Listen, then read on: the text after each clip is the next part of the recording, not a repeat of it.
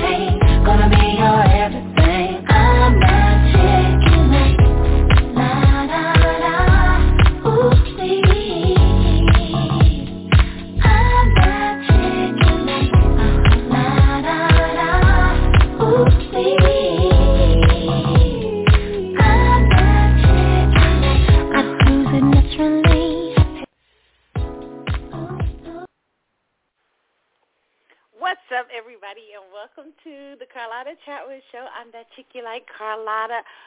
It's been a minute. Well, not really that long. I don't think so. Was it like a week and a half? 2 weeks? I think. I don't know. Man, but what's up to y'all? Okay, I was determined tonight to record a show for you guys and talk about some of the hot topics that are out there. And here I am, okay? So, yeah, wow. How's everybody's, entrance into November going? I hope it's going well for you guys. Man, I had a wonderful birthday weekend. It was so fun. Oh my goodness. A shout out to all my girlfriends. Let me just say this, okay? Because I planned the weekend where just hanging out with my girlfriends, and we went to my hometown, Kansas City, and what I found out was, I have to talk about this because I was like, I didn't know one of my girlfriends who she is like a total, this friend is like a total sweetheart. I mean, even how we met and how we became friends. It's such a beautiful story. It's always, I always say, I mean, she is one of my greatest friendships where I've met somebody and I was like, wow, the friendship is giving me back so much. But so I didn't know that, she had gotten sick probably a couple of months ago, but she had been planning this whole huge big breakfast, but she had to cancel it for my birthday, and I was like, oh my God, it was like a big top secret, and I thought that I was like, oh, I was so taken aback by the beauty, the thought of it, and they had to tell me, and I was like, oh my God, don't worry, because she had to cancel everything because she found out she had a major sickness happen. She had breast cancer. And it was right around the time she got a new job. Everything's good. She's fine. They called it really early, but oh my God, she had just gotten a new job. All kinds of things were happening. And so it was beautiful, but it was so funny because I was like, how was anybody going to keep a surprise for me? Because I play my own shit. Right? So it was crazy. It was good. But they did a great job. And this particular friend helped me with my pole dancing party that I had. So I had this big I really like pole dancing. I wish I could do it, though. I feel like, one day I'm going to catch it. I just need to have consistent classes for it, right? I like the pole. Not to do it for a living, but you know what I'm saying? For fun times, yeah, I like it, right? I like sexy dance and everything. I was so, I think I'm so stiff, but this time I had such a great time. I had fun times before with my pole dancing party. But this birthday was so great. So many friends came out. We had a great time. My little sisters came to my pole dancing party. We had such a good time. And this time I really took it seriously, right? So it was fun. I would never show the video in life. But we had a great time. I mean, and, some of us dressed up, in our stripper costume. I did, and a couple of my girlfriends, maybe 2 or 3 of us. I mean, we all had kind of, we're supposed to wear. Some of us didn't, but we were supposed to wear sexy outfits or something kind of like that. So it was fun. It was a blast. I had a great time. Then I had dinner Saturday night. All my friends took me out to eat. It was so fun. Some of my best girlfriends. So I love the weekend. It's my 50th. I'm half a century. Yes. How does it feel? You know what? It feels, I tell you what, after pole dancing, because I was really trying to take it seriously, even though I've been drinking a little bit. Well, because I was trying to take it serious, my ankles been hurt. Not real bad, but just a little. I was like, I was doing too much. But it was, so I do feel, I guess I feel a little ache in my body. But other than that, I don't feel, I don't know if I feel any different. I've been preparing for this moment, right, for 50, right? Like, what does that mean, Because, as much as we try as women to encourage ourselves as we age, it is still a battle for you as a woman. You know what I'm saying? You're like, oh, my God, I'm getting older. It's like, thank God. No, you know what I'm saying? But it's still there. It's still that battle within you about, a wrinkle here, this there, just the things of life, the journey of life. So even though you, in your mind, you're putting it up in your mind, has a beautiful journey, it still sometimes is a little bit of a journey where you're going, wow. Yeah, this is the 5th decade. I'm no longer a kid, you know what I'm saying? And there's still that little bit of struggle, but I have a youthful heart. So I feel like, and I have grandparents. I was raised by, my grandparents are very youthful acting, especially my granny, okay? So I feel, and they're in their 80s now. And so I feel like, they show me what it is to maintain your energy and your youthfulness as you get older in your own way. So, yeah, I'm excited about it. I'm excited about 5th decade. I feel like this is going to be a great decade. God, I really do. I wish I could tell. I feel like all the great things for me are happening right now. Stuff I thought was going to happen in my 20s is happening now, which is weird. But I'm good. I'm excited. It's a beautiful thing, okay? So, yeah. That's me. I had my 50th birthday celebration. Shout out to all my wonderful girlfriends who came out and made it such a beautiful celebration, old and new friends. I was like, my heart is still full. I had such a beautiful time, man, this weekend.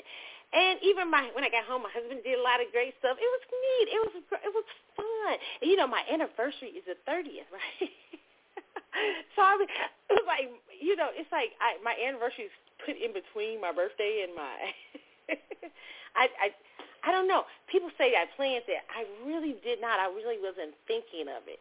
But I always laugh because I say my marriage is I did, not only am I a Scorpio, but I created a Scorpio marriage, which is crazy, okay? So, yeah, so interesting. So I have all these things going on in this month. And then in late November, I'm having my directorial debut for theater. I'm excited. Ooh. I'm excited. I'm excited about the process so far, how it's gone. Oh, my God. Yeah. So I can't wait to see how it turns out. But I think we had a couple of weeks ago. So November the 19th at UTA. So I'll announce it to you guys if you want to come to it. It's going to be in the Fine Arts, Black Box 143. So you guys, it's two shows on Saturday. It's one at 1:30 and one at 7:30. So I'm excited. I can't wait. It's my first time. I've learned so many things about directing. Learned so many mistakes, bad mistakes, good mistakes, whatever. But I'm excited. So a lot of great things happening. Then my graduation, all that stuff.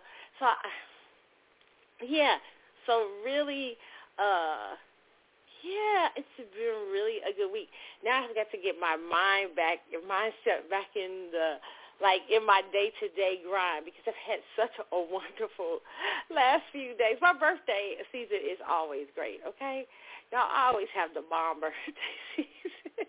I love Scorpio season, so yeah. So I always have a great birthday season. Oh, and my favorite thing, what was that? My friends. Okay, so got to talk about this. My friends, when I come, so they go, you went to Little Rock? So we're at the party, and I'm like, because, I got to play Maxwell. They're like, oh, no, here we go. Right? So when Maxwell comes on, I'm like, oh, no, and the teachers, the person who's the pole dancing teacher is laughing, because I'm like, can we get some Maxwell here or whatever? But you know what song they were all requesting? I could not believe it. You would think Pretty Wings, Bad Habits, or what's the other songs? Or Till the Cops Come Knocking. No. They were asking for Off. I was like, are y'all serious? They was like, oh, I love that song. I was like, really? Maybe it's your age. This is the age group. They couldn't believe I didn't hardly like it. I was like, I like it, but I don't like it. And so they were laughing, but they all loved Off. Off was like a hit at the party, right? So my song that I really like, I played a couple songs that I really like, but, Off was like the one. I could not believe it. It was kind of shocking, right? So, so a lot of people like Off. I was like, oh, my God, really? Is it not me? It must be. It's growing on me. It's grown on me, but I was like shocked that was a request of my friends. But anyway, so they all know I met Maxwell, so they're like, oh my God, please, oh my God, you're okay. Where's the picture? I was like, his people lied, said 3 to 4 days, but somebody let me know. Who had done a lot of meet and greets. Several people let me know it was more like 3 to 4 weeks. So I was like, oh, it's like that, huh? So, yeah.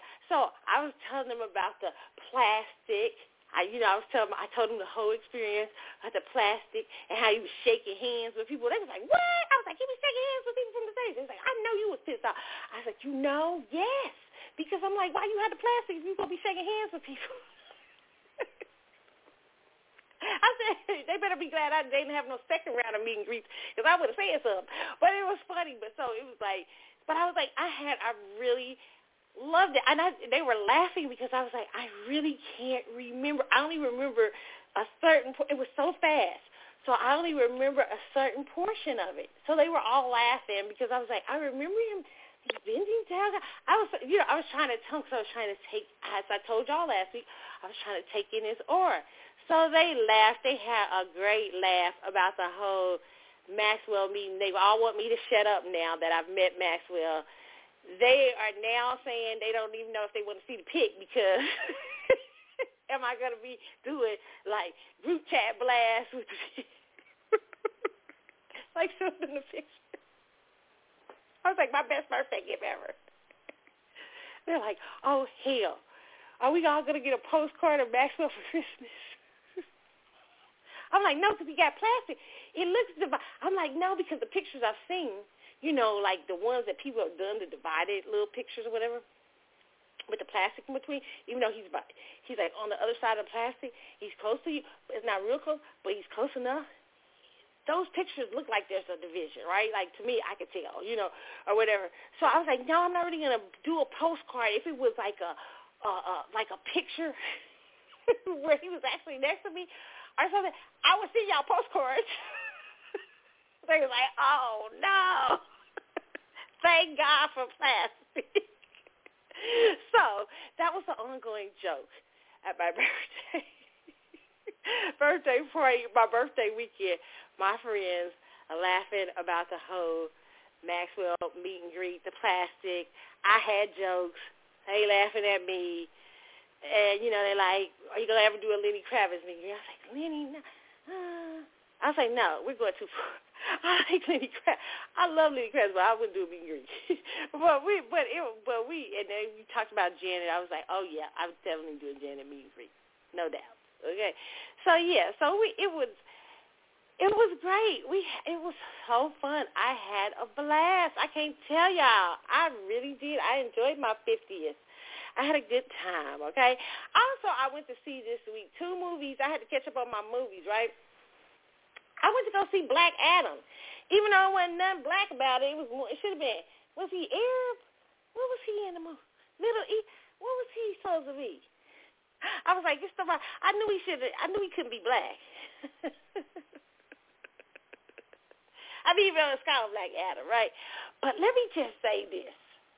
That has got to be DC Flick's best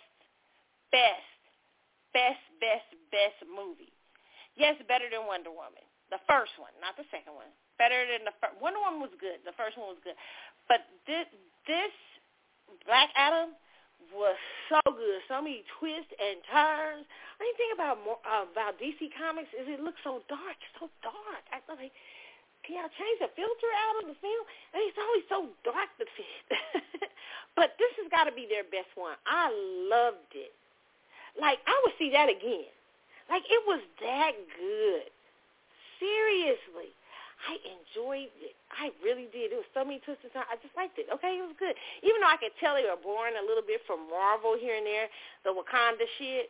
You know what I'm saying? But it was more fantasy. I liked it. Oh, my God, I enjoyed it so much. Yeah, Black Adam, good. Then I went to see Teal, okay? Let me just say this, okay? Oh, the actors in this movie is so good. Such a good movie. The lady, young lady who plays the star, she did a hell. First I was shaky on her. But then as the story goes on, oh, my God.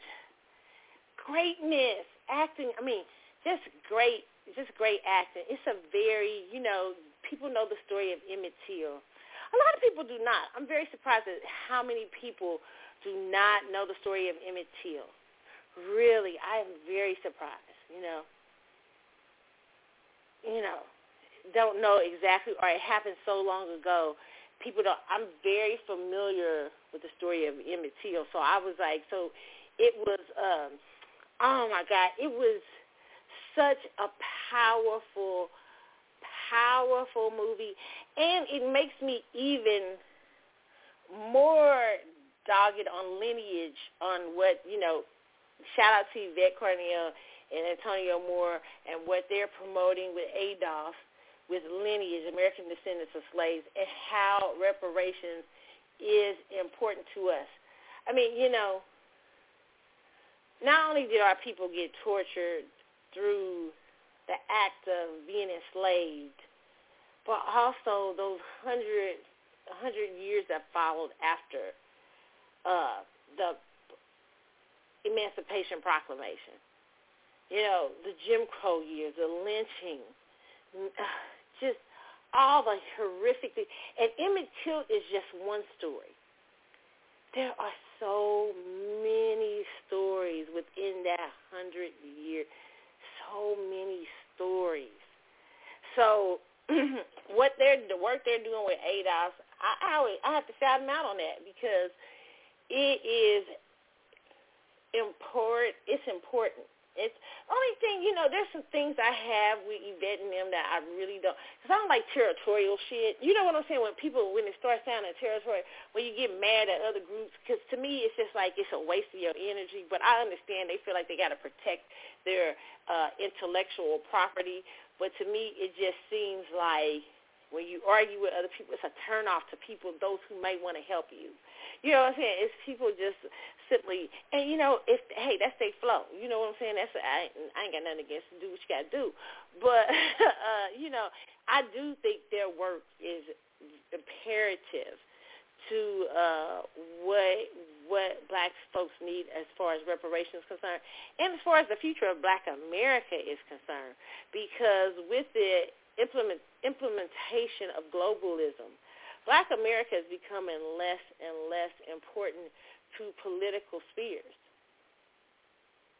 So, now we're important right now because the Democrats are trying to get you out there with all kind of bullshit. But, I think black people are starting to see the writing on the wall.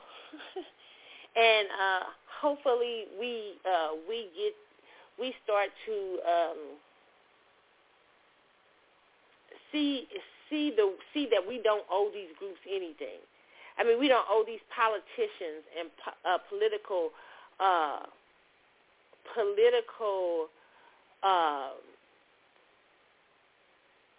parties anything, specifically the Democrats. We are not obligated to vote Democrat. We're not obligated to the Democrats, okay? And I'm not telling you not to go vote. I'm telling you you ain't got to vote for the Democrats. And I'm telling you you can vote for who you can put Snoopy in there if you want to, but you don't got to vote for them. And especially, I didn't know something last night when I was watching Teal. It was 2022 before they passed the anti-lynching bill. Over 50 years after 1955, Emmett Till happened. It's 2022. And the Democrats, with they punk asses, been sitting up in there for over 50-some years and couldn't get that passed. That tells you, at some point, we got to be tired of the bullshit with them. You know what I'm saying? I mean, really. I mean, they so full of shit. And, they have not helped us. And I feels like that particular film showed me how important lineage is just to our fight, and how important it is to draw the line about who we are as black people. We're not just black. We're American descendants of slaves. Or we're foundation, whatever you want to call yourself, foundation of black America, traditional black America. That is important. And it's important that we define ourselves even more so. So, yeah, very powerful film. But even though there were some messages in there, you see some messages. But, you know what I'm saying? It's going to be a messagey film. But where they tried the Democratic shielded message. But very interesting, okay? So go check that out. Also, let's see. Is it time for It's a Word? You know what? I was like going back and forth. I was like, dang, what am I going to make out It's a Word this week? Because I really don't have one. But really, it was something I said to my friends this week because we gathered and we had, pole dance and party for a few hours and we had fun. It was I didn't even talk about the food. Oh, my God. Let me just say this sidebar. They had a whole, candy table full of all kinds of candy bars with Keisha's 50th birthday. It was so cool. A stripper cake. All kinds of goodies. It was so much food, so much shit, drinks, Jello shots with vodka. It was so cool, okay? But as I was gathering, back to my It's a Word, as I gathered with friends and stuff this weekend, it made me, the older I get, the more I really am starting to realize the importance of time and the importance of people who give you their time. You know what I'm saying? Because it's a lot of people who say they for you. It's a lot of people who can say all kinds of things. You know what I'm saying? Like, I'm for you, I'm this and that. But it's different when people give you their time. When people give you a moment, with a moment in time, like with my friends coming out. I didn't pay for their time. They came out just for me to celebrate my 50th birthday, and knowing how important that was to me. And that's a beautiful thing. And so I guess this week, let me see if I got the quote up. Let me put it up. Y'all know how I be messing on this show. I didn't have the quote up, so let me get it up. Hold on. It's a word. It's taking a long time to pull up what I need to pull up. Okay.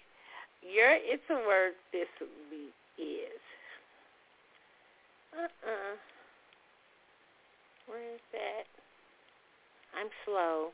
Okay, it says, the greatest gift you can give someone is your time, because when you give your time, you are giving a portion of your life that you will never get back. So when somebody gives you their time, value it. You know what I'm saying? And when they give it to you freely, you know what I'm saying? Or when they give it to you, just when people show up for you, people are,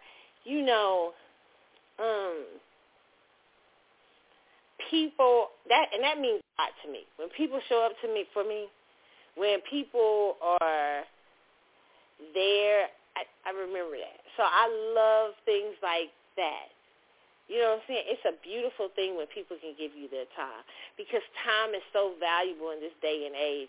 And time is so valuable the older you get. I mean, when you're young, you be spreading yourself thin and stuff, but when you're older, you be trying to conserve your energy, and you be trying to pick, because you got so many things going on. You got family, you got people,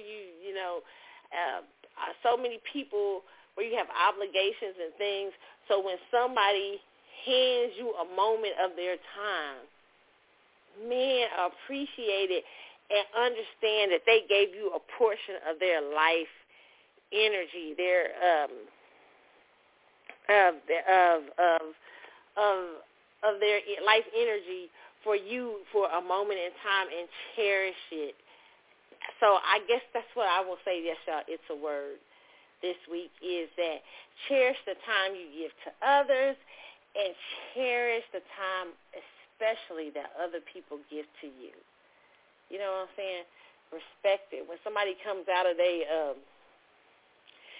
goes out of their way to see you, or comes out of their way to spend some time with you, or spend 30 minutes or 20 minutes or an hour or a couple of hours or whatever, how beautiful that is, okay? Or if they're there for you for a moment, okay? That's a powerful thing, okay? And they give it to you in a way that's freely.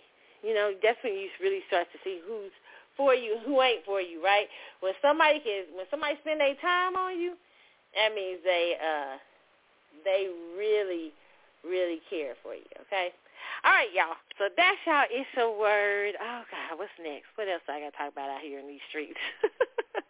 All right, so when we get back, we're going to talk about the news. Okay, DHS, it's some major stuff that just dropped from the Intercept.com. The Intercept's one of my favorite things to look at. They always have some deep stuff come out, but they're saying leaked documents outline DHS's plans to police disinformation.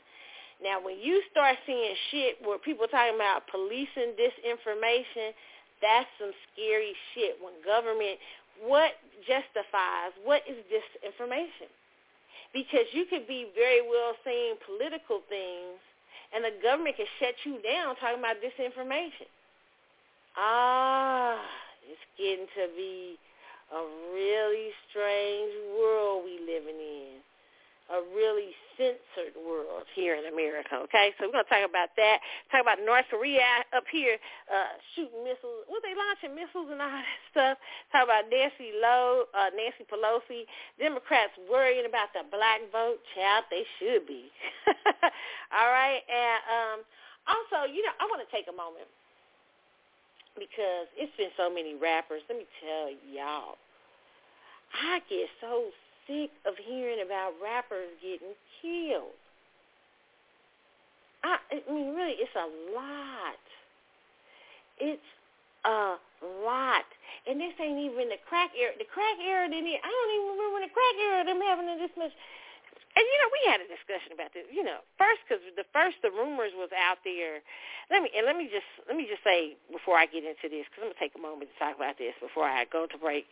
But Migos rapper Takeoff shot dead in Houston. This is according to the New York Post. And they were saying, rapper Takeoff, best known as one-third of the hip-hop group Migos, was shot and killed Tuesday morning, a rep confirmed. The Grammy-nominated hit maker, whose real name is Kershrick Kerry Ball, I hope I'm saying that right, died in a shooting after a fight broke out over they thought it was a dice game.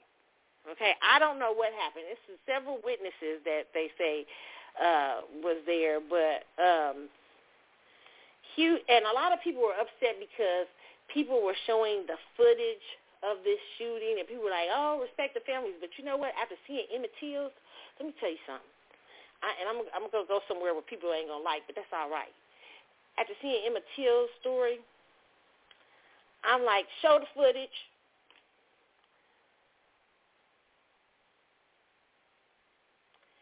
Show the footage, because it's no different. What happened to Emmett Till, racism, hate, is still a part. Even though these are probably black on black crime, it's still hate. Show what hate can do, what stupidity can do, what hateful words produce. Really. Show that shit. To his family, to Takeoff's family, my condolences. Very sad. Now, when I heard it was a dice game, I kept saying they can't be too hood, because one thing I knew when I was growing up, and there was always rumors that Migos was really from the suburbs. A lot of people were saying they're from a nice part of Georgia or something like that. I'm not sure, but a lot of y'all want to be hood. I don't understand, because the hood it was a hard. And I grew up in like kind of the nicer part of the hood, and it was still rough. So I'm like, I don't understand y'all's fascination, and I'm not talking about him in particular, but the fascination surrounding gangsterism, rap, hood. I mean, shit's crazy, okay? But when I heard it was a dice game, I said, shit, one thing I knew growing up, and you know what, it's so funny, because when I was a kid, I ain't going to say who in my family taught me how to shoot dice. But one thing I knew growing up is that you as a young person, you don't want to be around no dice games. When I used to see dice games, when I'd be walking down the street, so I said, oh, them Negroes is over there doing dice games. Let me make sure I'm far away.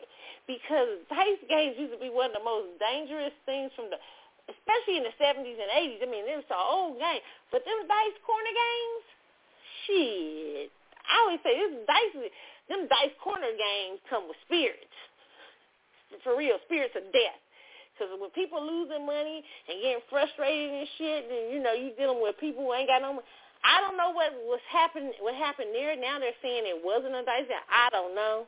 But I said, anybody who saw a dice game, like if I would have saw a dice game, I would be like, oop, I'm out of here.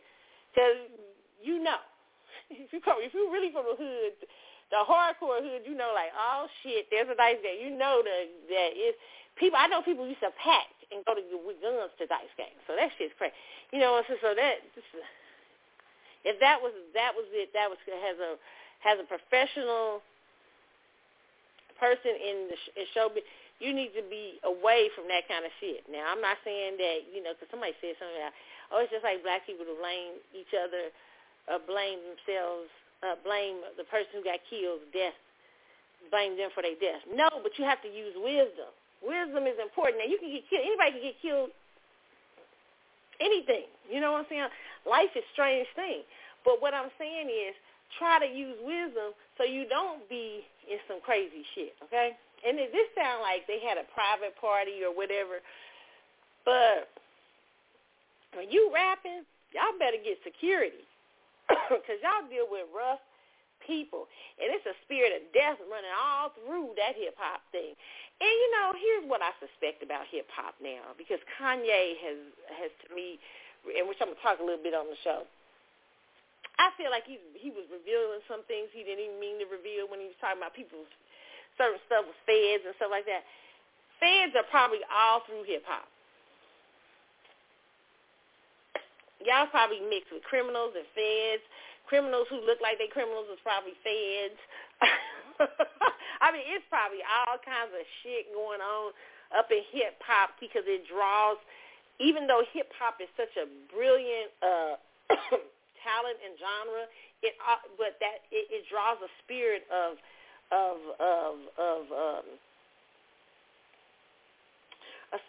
death, and it draws a spirit of even though there's a spirit of revolution within it, it also draws people to it that are not so revolutionary, but who are drawn to the energy of a revolutionary, but instead they are stuck in not in pushing forward the culture like a revolutionary would do, but they're more incentivized with the warriorism that comes with revolutionary things, right? You know what I'm saying? The warrior like spirit that it takes to be a revolutionary. So you'll have people who are drawn to the spirit, the revolutionary spirit that is within hip-hop, right? And they will be drawn to that, but not really wanting to push a culture forward or push something forward, but only wanting to participate in the warrior energy. And they'll do that no matter what the fuck is going on, right? So they'll participate in, and it draws in ugly elements of criminality and all kinds of things. Facts. You got to be very careful. Even when you're trying to do something good, you got to always be careful of all the things, the elements that your particular, even in music, anything, genre draws. Because with this such revolutionary sound that Black American people created, that it draws people to want to rap about things that carry with it violence and ugliness and stuff like that. And words produce energy. I'm telling y'all straight up. I said this last time. We was talking about another rapper on here that got killed. Y'all gonna keep playing with these little spirits, and them little spirits are all around hip hop. I'm just, and you never know listen, and also you never know what these executives and record executives and stuff. It might be cheaper. I'm not saying, this is my conspiracy theory. I'm not saying, I'm not accusing nobody of this, but you never know. You know what I'm saying? It might be easier to off your ass for a peasant contract. I mean, a peasant insurance policy or some shit. Just my conspiracy theories. My little bit of maybe what people would consider disinformation, but shit, I be watching out for it, okay? Because it's too many. It's just crazy. All right? So just prayers for his family. And you know what? I'll just say this to you kids, too. A lot of y'all kids grew up with better lives. Your family, your mamas and daddies, they came out the crack era, and they was growing up in these hoods, and they decided to raise you in a little bit more better environment. They tried to shield you from all the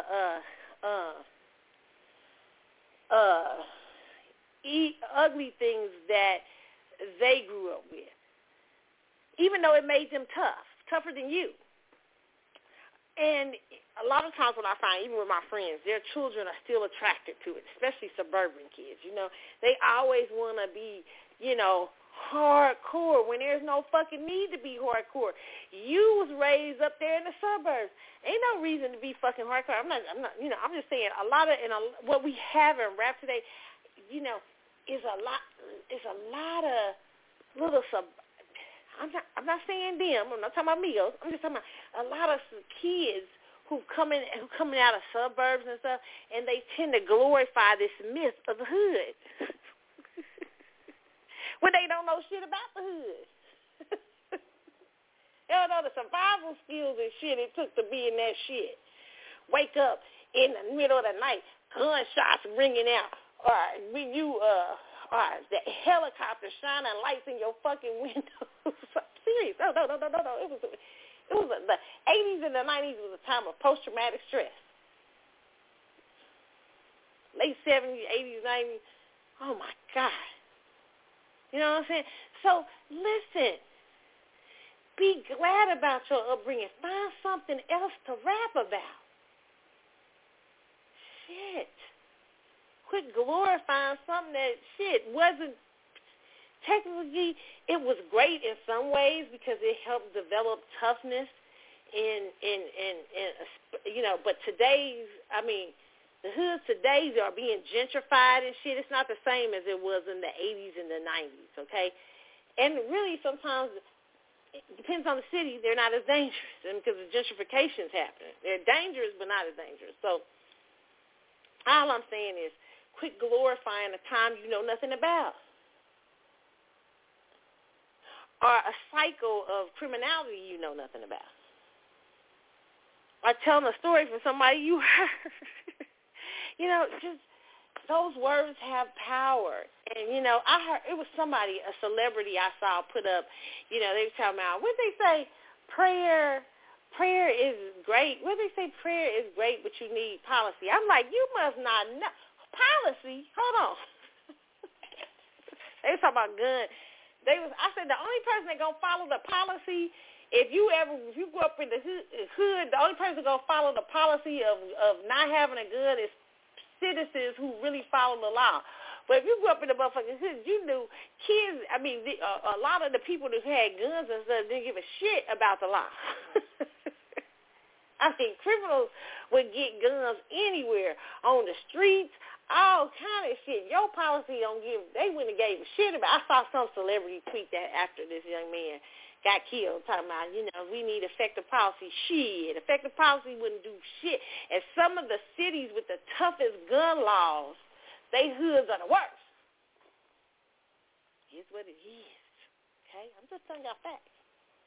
Okay? Because that's not the problem. The problems that you have to address is morality problems. Problems not only on a moral stance for individuals, but what creates hunger and poverty and a poverty mentality. These are deep-seated problems that politicians love to gloss over with gun control policies.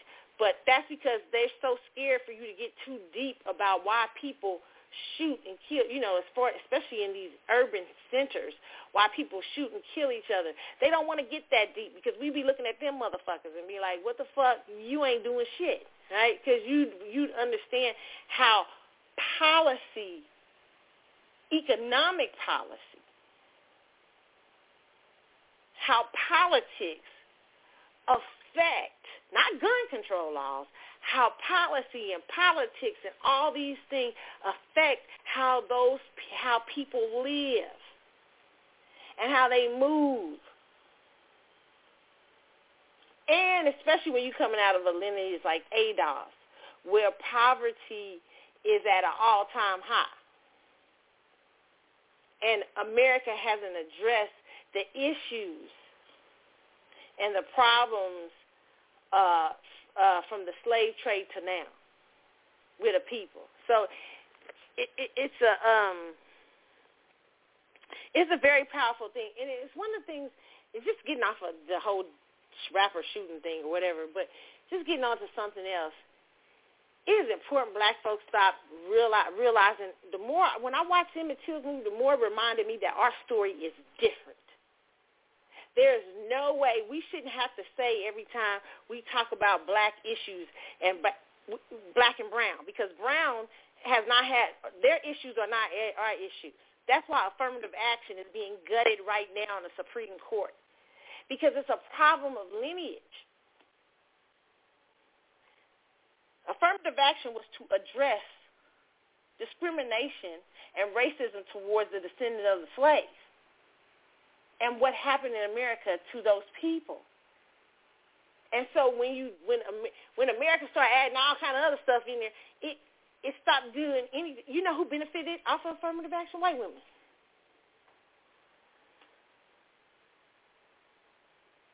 Because it wasn't about lineage. Which shout out to Yvette then for pointing that out.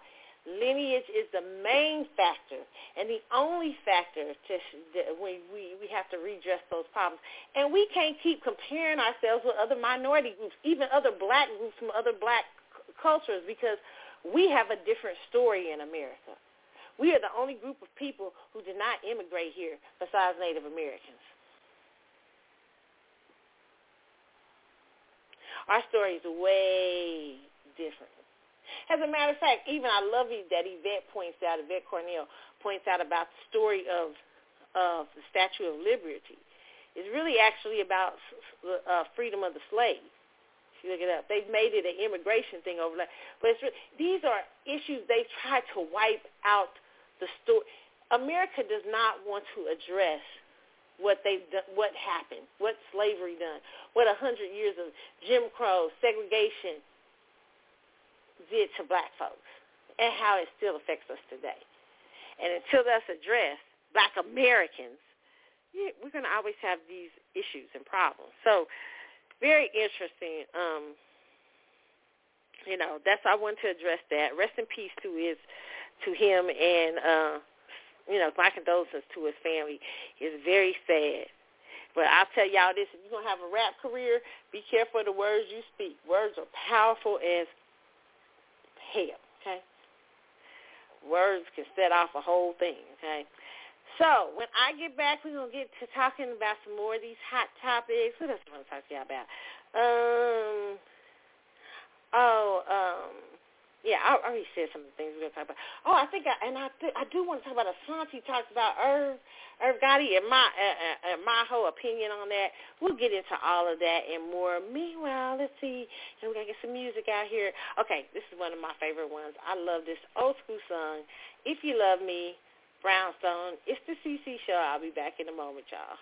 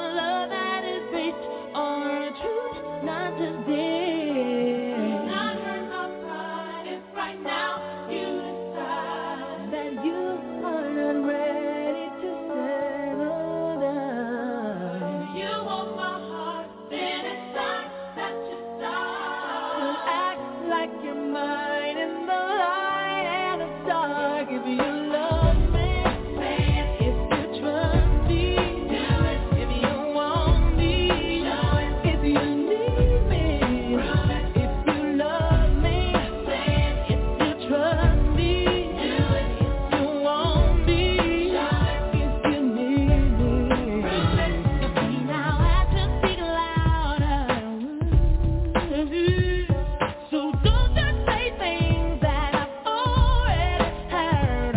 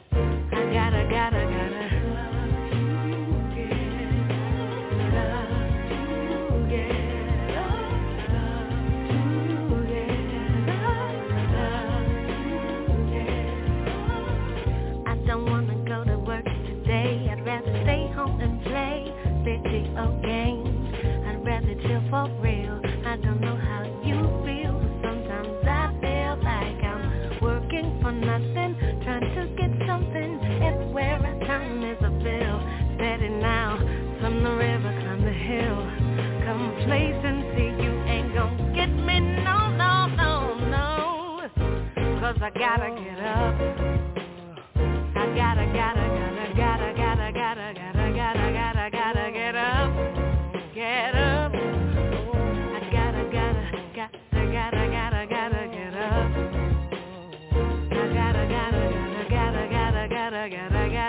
Gotta get up, get up. I'd rather be in my space, I'd rather chill in my place and let him go out and play all day.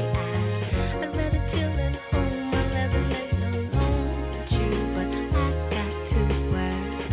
I don't wanna go play today, but what can I say? Bills to pay. I just can't get comfortable doing nothing.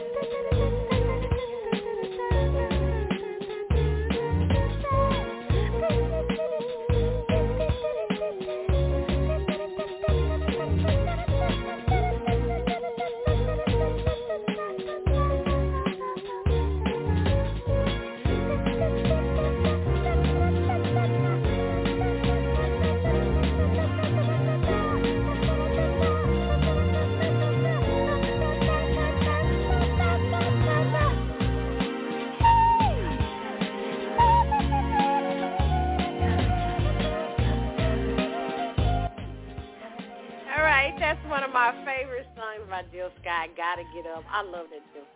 I used to play that Jill song back in the day. I had to go to work, I'd be like, shit. It's the CC Show. I'm Carlotta. I am back in a place. It's late night. I be snacking. I ain't gonna lie to you. I be snacking. All right. I am back back tonight, and we are talking late night hot topics. First off, okay, I know y'all done heard about the $1.5 billion lottery. Wow. Oh, my God. You know, I always play because you never know. Shit, I play.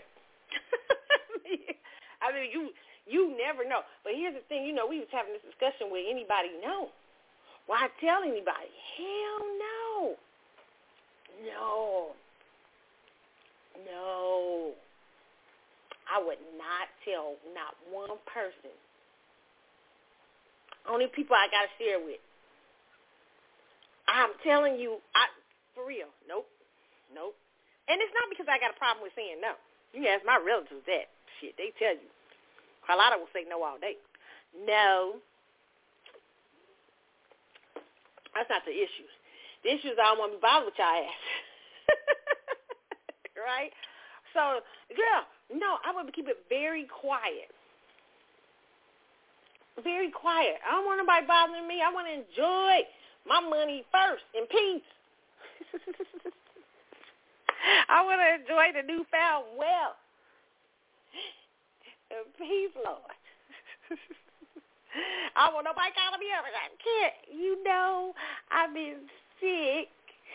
No, I don't want none of that. I just want to be able to sit and just absorb the shock of it all.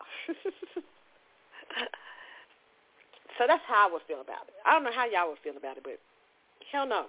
Nobody would know.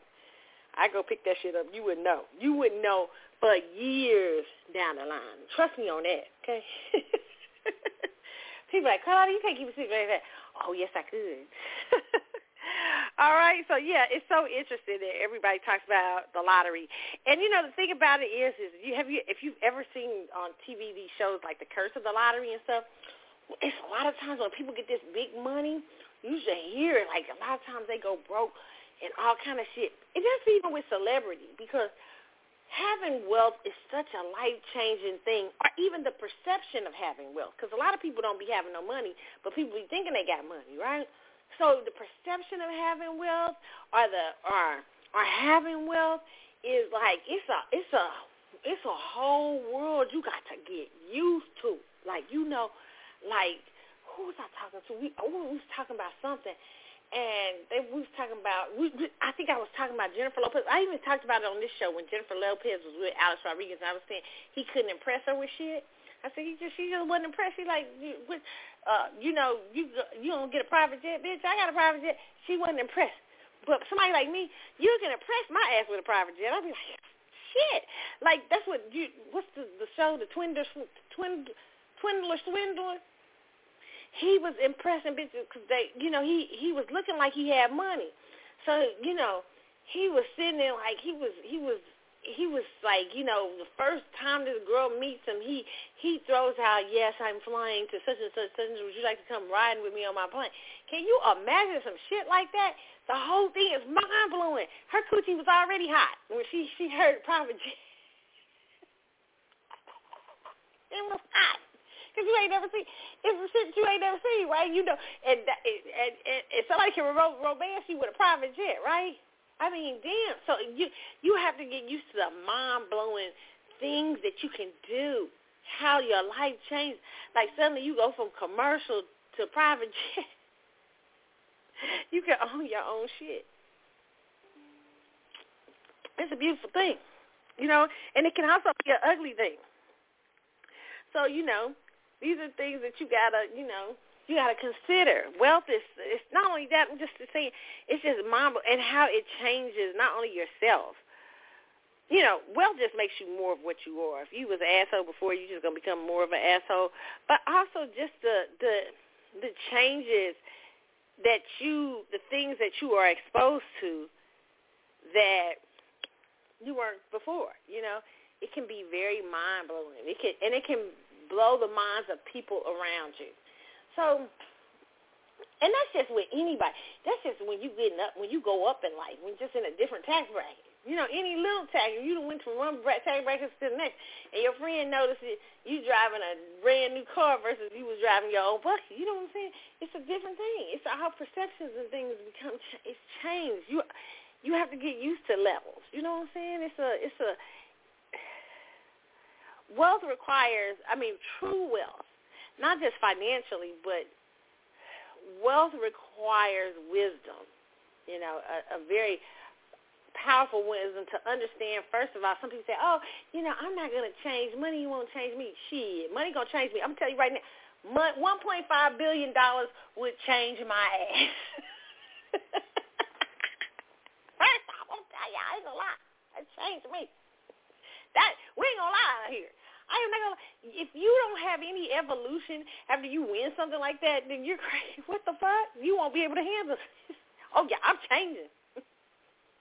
Get ready. I'll be changing. My ass be changing. I'll be quietly changing, but I'll be changing. It's unrealistic to think that. You know what I'm saying? So interesting. Shout out to me. You know, hopefully I'm the winner, but for all of you out there, you know, I know y'all all hoping y'all the winner too, okay? All right, so we're going to get into some other news here. The DHS, I thought this was such an interesting article from The Intercept. It says, theintercept.com, it says, the truth leaked documents outline DHS's plans to police disinformation, okay? And it says the Department of Homeland Security is quietly broadening its efforts to curb speech it considers dangerous. An investigation by The Intercept has found years of internal DHS memos, emails, and documents obtained via leaks and ongoing lawsuits, as well as public documents, illustrate an expansive effort by the agency to influence tech platforms.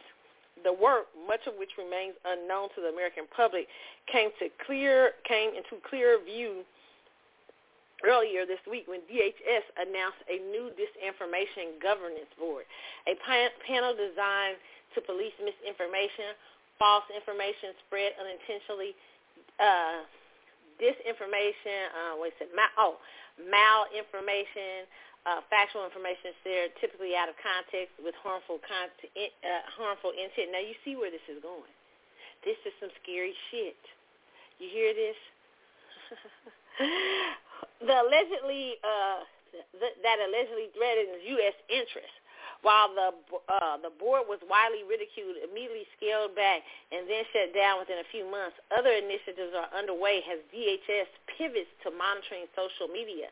Now, hey, what's up, DHS? that its original mandate, the war on terror, has been wound down.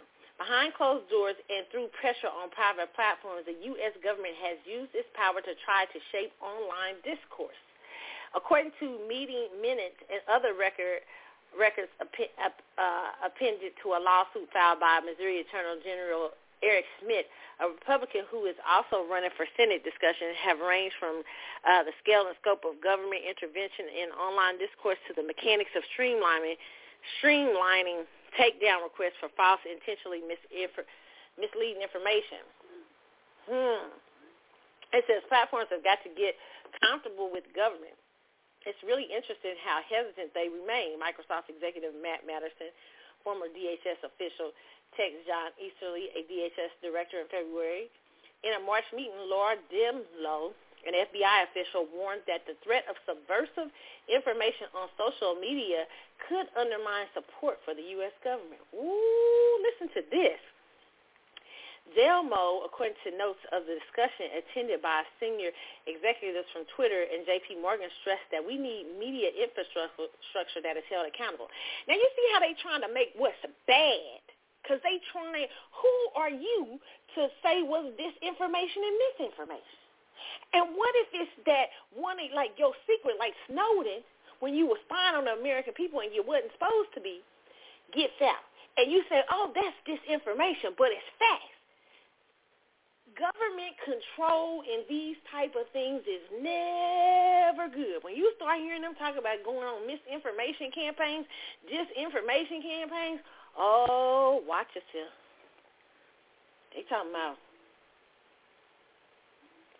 Putin and all these countries that's allegedly y'all sounding dictatorish.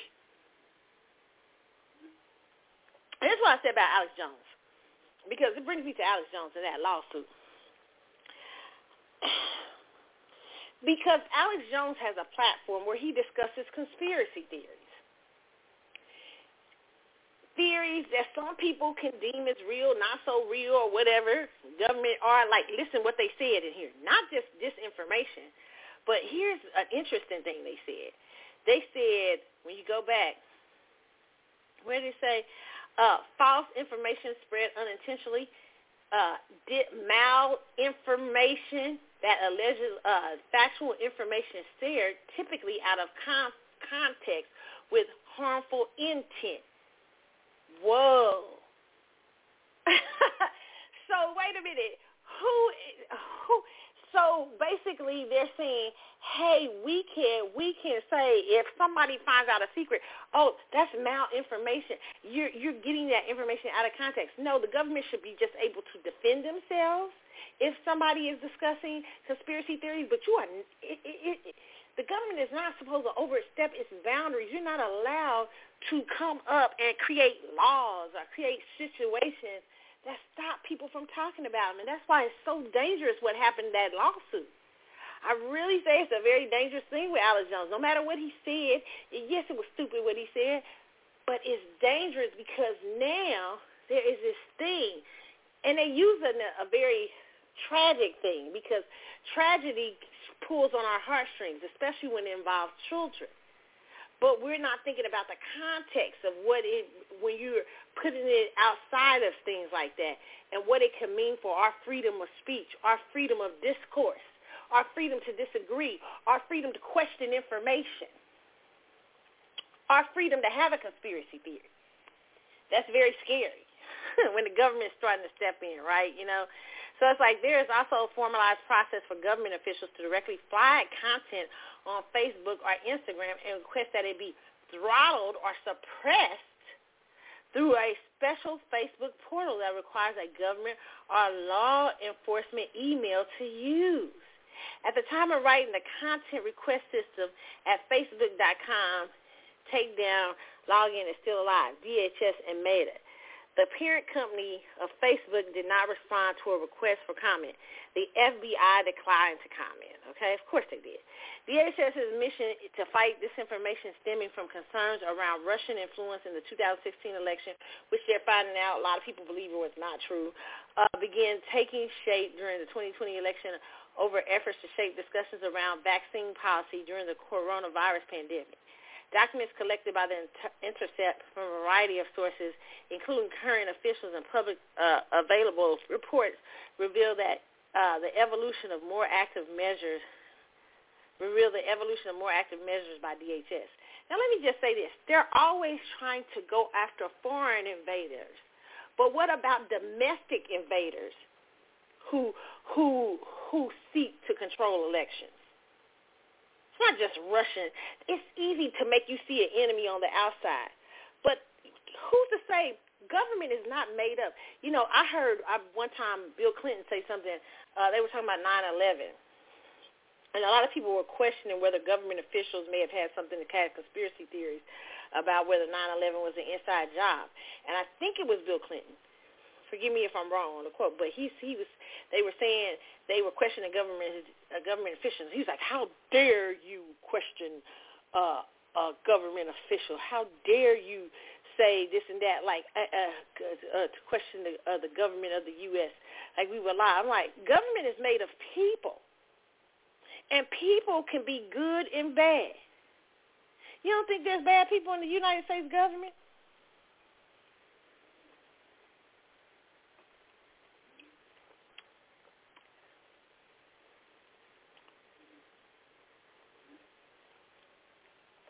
Working in them agencies?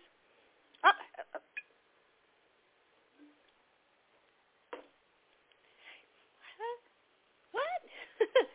What? Foreign and domestic issues, and not just people who are discussing.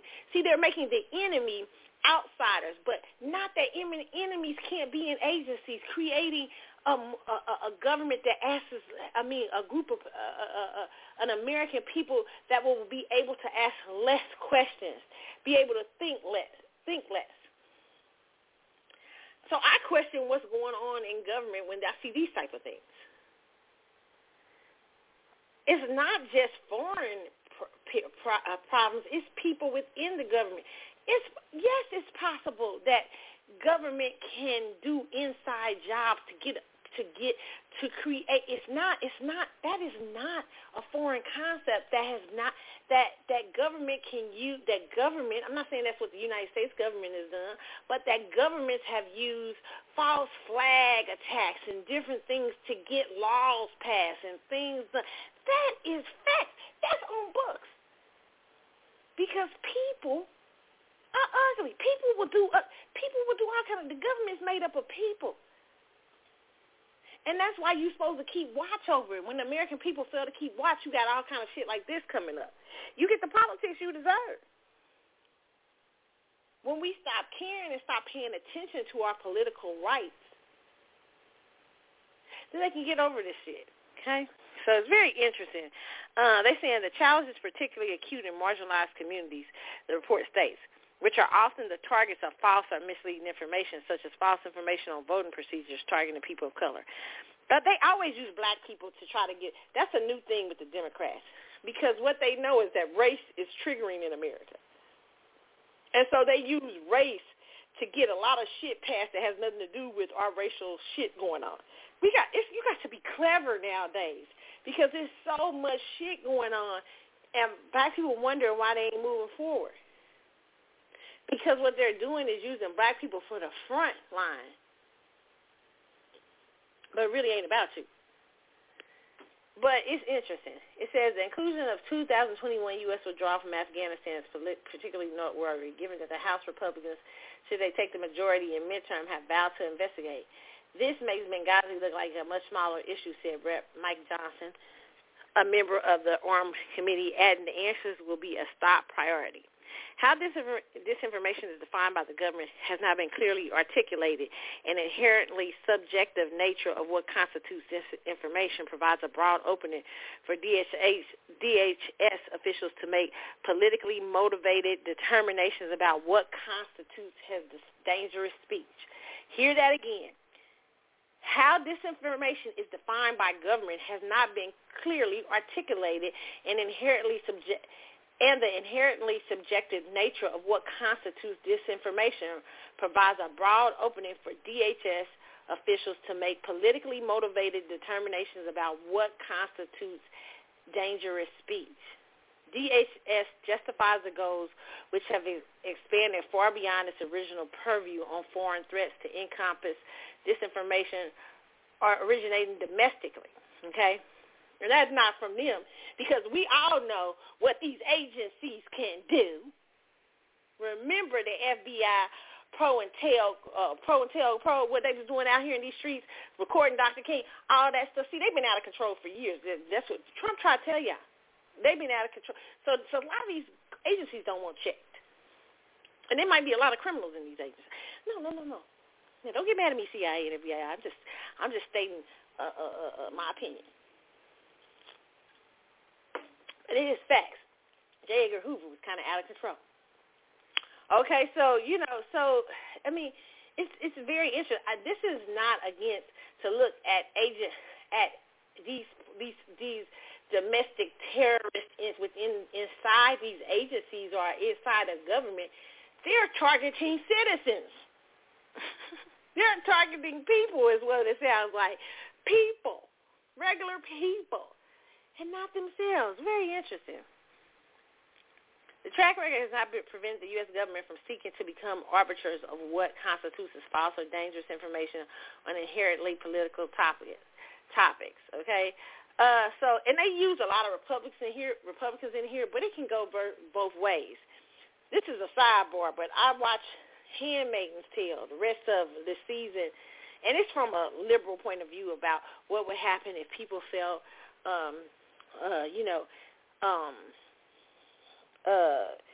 what would happen if the population growth or overly religious group took control of the United States, which is Gilead and stuff like that. It's a very good show. But I will say this doesn't just go with conservatives. This goes with liberals, too. Absolute power corrupts. I heard somebody say the other day, a celebrity, they had on one of their posts, they trying to make us like Handmaid's Tale out here. And I was like, yeah, I wouldn't be surprised possibly if it went something like that. You know why? Because we go to extremes in society. We don't have balance. And when you don't have balance, restriction comes in hardcore. That's just in life. That's in life. If you running amok or running around, you a child and you running around amok and you doing things you said, your parents are going to sometimes, not all parents, but sometimes good parents are going to get even more strict on you. And what's happened in America is, like I said, y'all been running amok with abortion.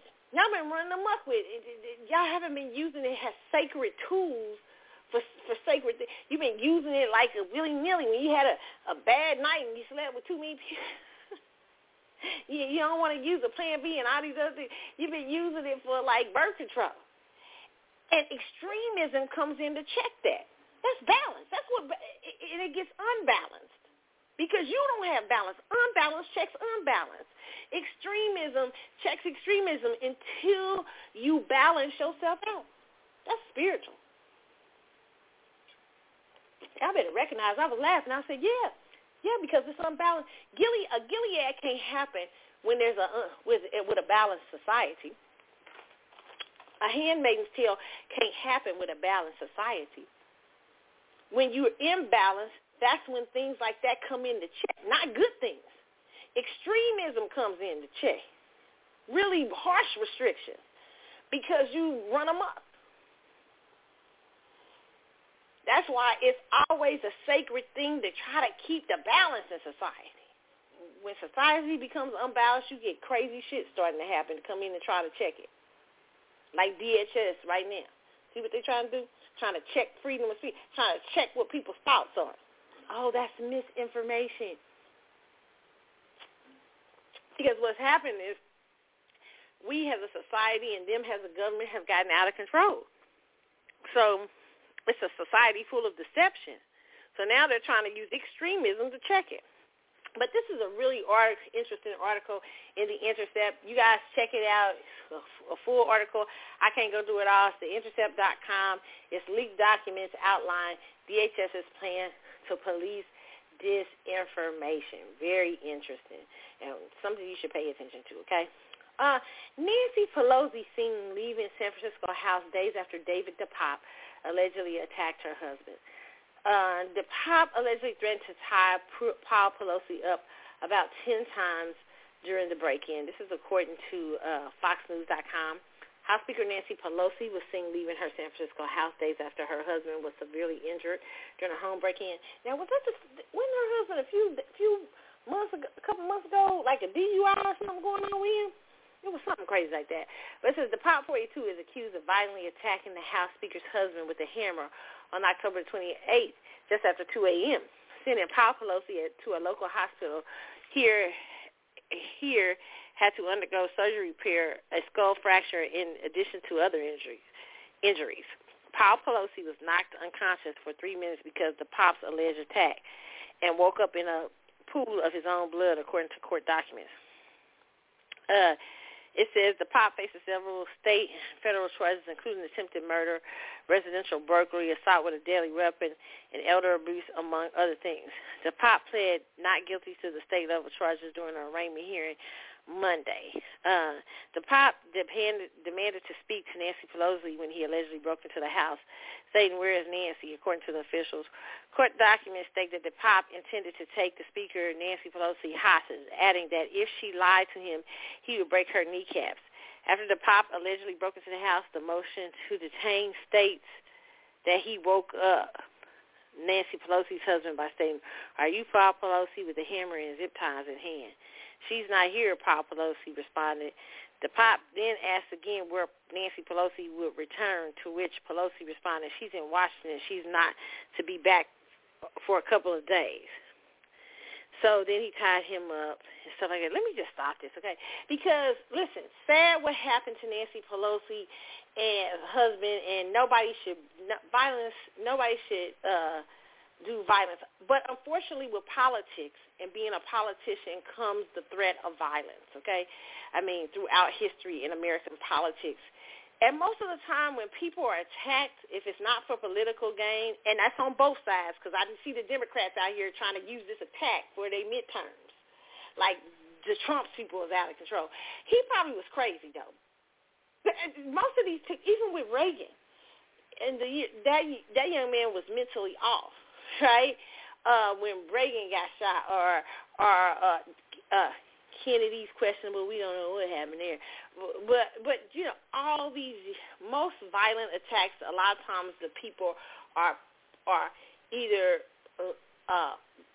mentally unstable, and there are political motivated attacks on both sides. Now, what I tell you is I see a time of great restriction coming for politicians. And the reason why I say this is that a lot of these laws and stuff are going to be used because when they really go down, when shit really go down, they know that American people, January the 6th, I say that's what a government does. I mean, that's what the people does when they feel a government has turned against them. And I'm not promoting, because I know people love to say that, you're promoting violence against government officials. No, I'm not. I'm saying that in America, throughout American history, when Americans have felt that government was overreaching, they've responded in lots of different ways, right? And sometimes those responses are revolts, just like with racism, what happened with the riots. That was society responding to race. When the women's movement, what's the man's name was getting ready to get on the Supreme Court, and then women almost knocked down the door to the Supreme Court. See, liberals don't like to report on that. They only like to report on conservatives acting a fool. But I was watching on TV when they was getting ready to knock down the doors to the Supreme Court to make sure Brett Kavanaugh didn't get on there. Also, when you see situations like when they came to that night to during the riots, was it 2019 or whatever, 2020, when all the riots was going on, racial riots, and they went to the outside the White House. They was trying to break down the gates. Several Secret Service people got hurt and everything, because that's how the people respond when government is fucking up. People will get hostile. And America is kind of built on rebellion, you know?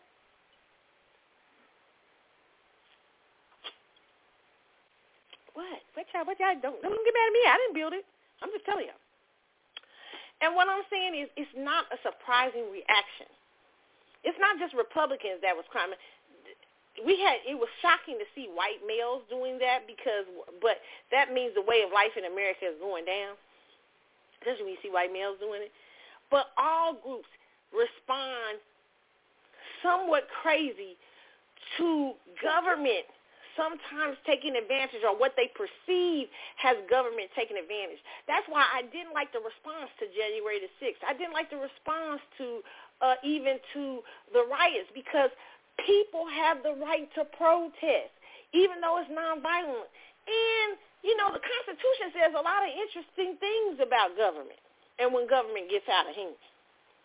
So the people have a right to kind of vote at y'all ass. You know, they don't got to kill you and hurt you and nothing like that. But as a politician, you should always be humble and understand. And I'm not trying to say Nancy's husband deserved that or anything. That's not what I'm saying. Please don't get that. But I'm saying, as a politician, always remain humble.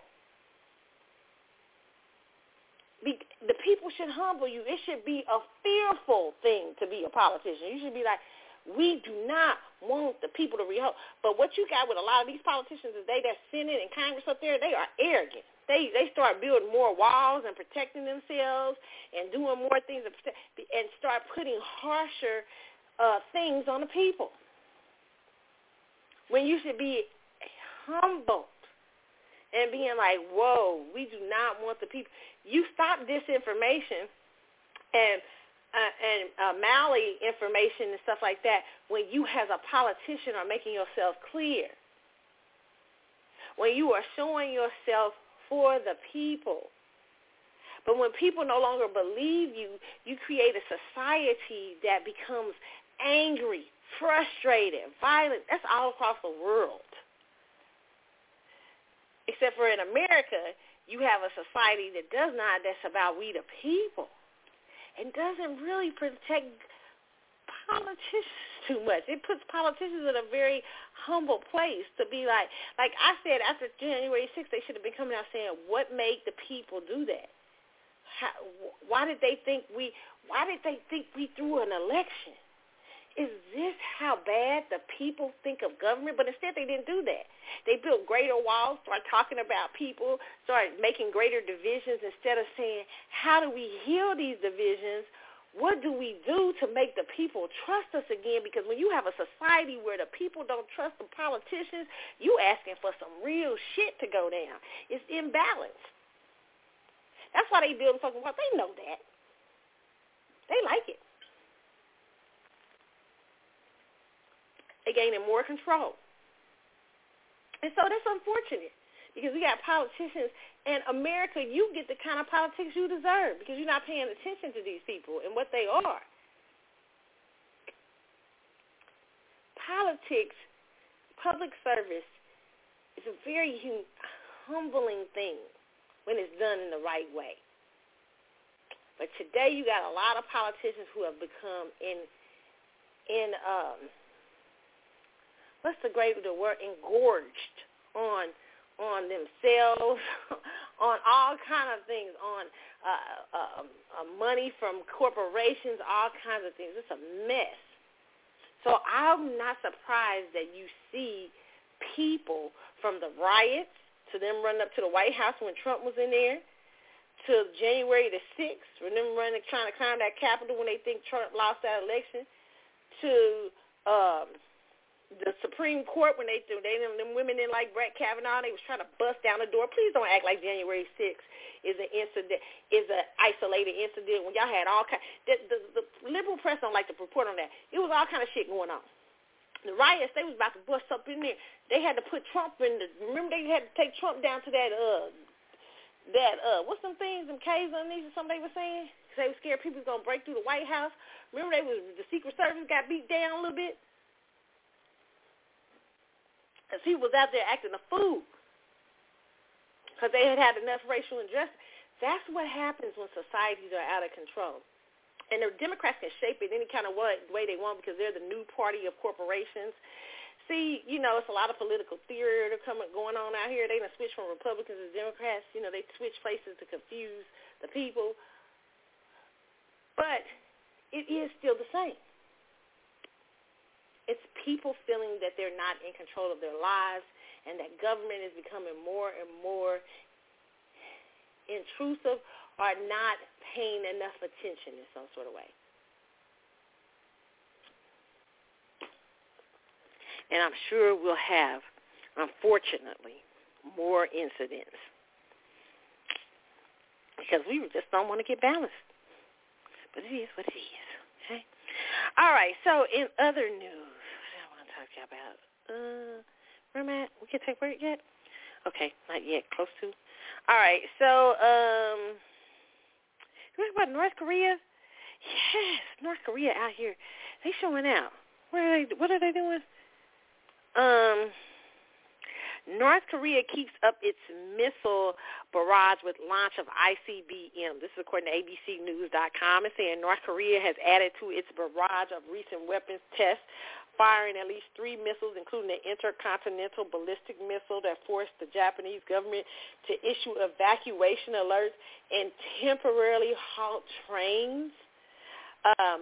It says alarms blare from cell phones, radios, and public speakers, and fishermen hurried back to shore in northern Japan on Thursday after North Korea fired an intercontinental ballistic missile above its eastern waters, adding to a recent barrage of provocative weapons demonstrations that officials say may culminate with a nuclear test in coming weeks. Now, let me stop right here, because I got to shout out I listen to this astrologist called the Peace Dealer. He's dope. He's been dope for a long time. He's a Gemini.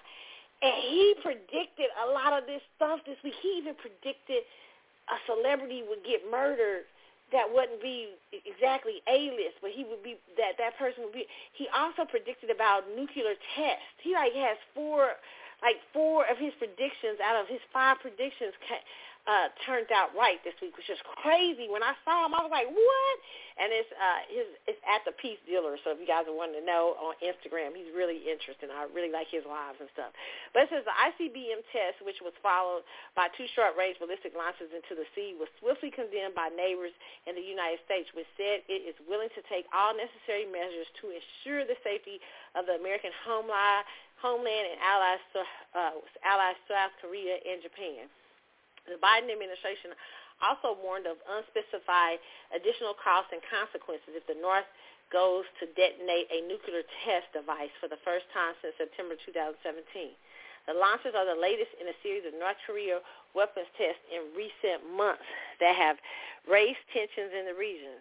They came a day after, I never can say that name, Pyongyang, I don't know if I say that right, fired more than 20 missiles, the most is fired in a single day ever. South Korea's Joint Chiefs of Staff said it detected the North firing ICBM from an area near its capital around 7:40 a.m., and then firing 2 short-range missiles an hour later from the nearby city of Kaesong, which flew towards its eastern waters. Crazy. They wilding out over there. It is the end times for real. That's what I say. It's the end time. It's crazy out in these streets, okay? Wow. North Korea be out here acting a fool. It's kind of getting scary with them. It's kind of getting scary. Just interesting, okay? So we'll keep our eye on that story. All right, so when I come back, what other stories I got? Have we talked about Nancy Pelosi? Okay, what's the other couple other stories. We got to talk about Dems worried about the black vote. Elon Musk about charging on Twitter. We'll try to talk about Kanye, Ashanti, and Irv Gotti, the Rihanna and Black Panther movie. Meghan Markle talking about she 43% Nigerian child. We got so much. We got so much stuff to talk about. Okay, y'all, but what else? There was something else I need to talk about. There's a couple other things. We'll get to them, y'all. It's the CC Show. I'm Carlotta. It's late night Hot Topics. I'm up late doing the Hot Topics for y'all. I will be back in a moment. Meanwhile, let's listen to my friends, requests from, why am I playing off all the time? I must really kind of like off, huh? I play off a lot, right? Let's play Maxwell off. It's the CC Show. I'll be back after this.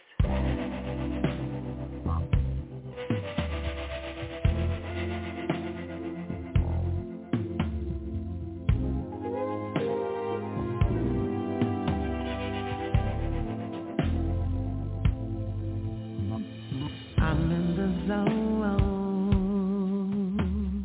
Am I alone?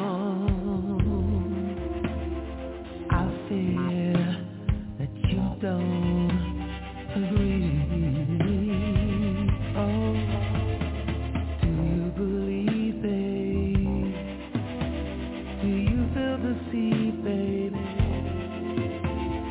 Decisions like this are not meant to be made alone. Can I come through and see?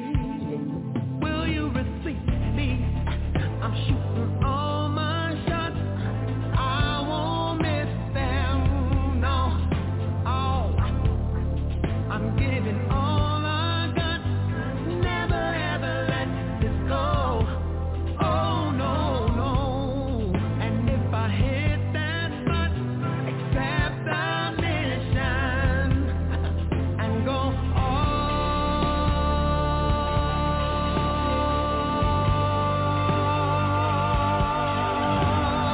Beyond the shade,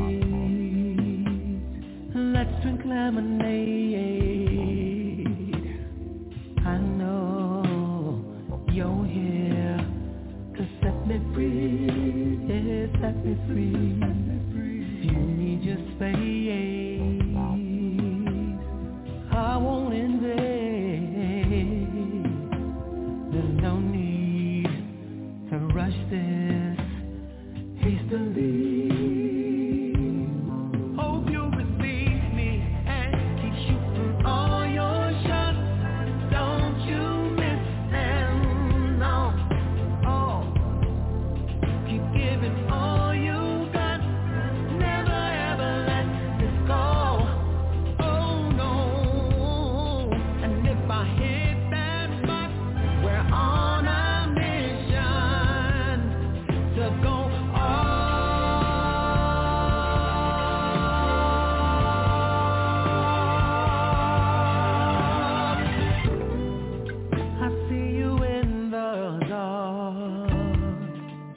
like a moonlit star. I've never been so in awe. Creamy chocolate work of art. Your skin is so damn soft. Cocoa butter, silky soft. You got the ball in your court. Tonight you're gonna be my boss. Even if I take a loss, yes, I'm shooting all my shots. I won't miss them, no. Oh, I'm giving all I got. Never ever let this go. Oh no. And if I get that spot, accept the mission and go off. Oh,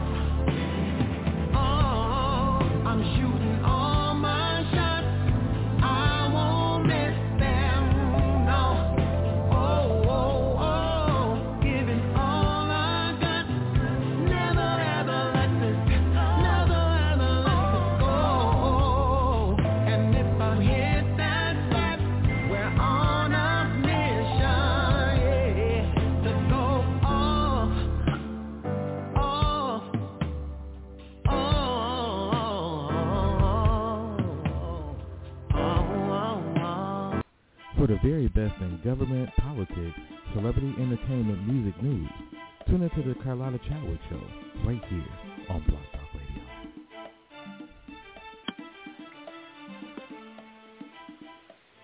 What's up, y'all? We are back on the Carlotta Chadwick Show. And I'm Carlotta, and you know what? I'm hanging out late night with y'all, trying to get y'all a show in because Lord knows, I've been doing it up. Okay? All right, so you guys, let's get into some more news. Democrats out here worrying about the black voter turnout. Oh, my God. It says, according to MSN.com, it's saying that of Philadelphia, it says, on a chilly afternoon last week, Pastor Melanie Day Booth stood on a small stage in a city park trying to fire up her neighbors, many of them black, and encourage them to vote. Signs posted nearby road, vote, it's an act of hope, and every vote is sacred. Faith leaders working alongside her handed out free chips and water. We are here today to answer questions. Voting, why bother, they both said in the megaphone. And our answers will lead you to the reality that your life and your freedom depends on it. Okay, but what if we decide not to vote on what you want us to vote on, though? Tony Williams, a middle-aged black man, stood a few feet. What they really mean is they don't really mean just go vote. That's really not what they mean. Even the celebrity political people that are out here, they don't mean just go vote for anybody. Oh, you got to vote because your life depends on it. They mean vote for Democrats because your life depends on it. Vote for Democrats. Democrats ain't did shit for black people. Not too much, okay? So, our life really doesn't depend on voting for them. I mean, what's the motive behind these people when they tell us to vote? When they say vote because your life depends on it, will you say the same thing? We vote for Green Party, or we vote for the Republican Party, or we vote for Juju Bear? Then you'll tell us, well, you're wasting your vote. You see how that goes? This is black voters from the backbone of the Democratic electorate voting for Democrats at higher rates than any other racial group. But interviews with more than a dozen elected officials, strategists, and activists in key swing states, most of the blacks suggest Democrats are increasingly concerned that the black turnout could sag this November, and with it, Democrats' electoral chances. And what do I say? Cheers to us.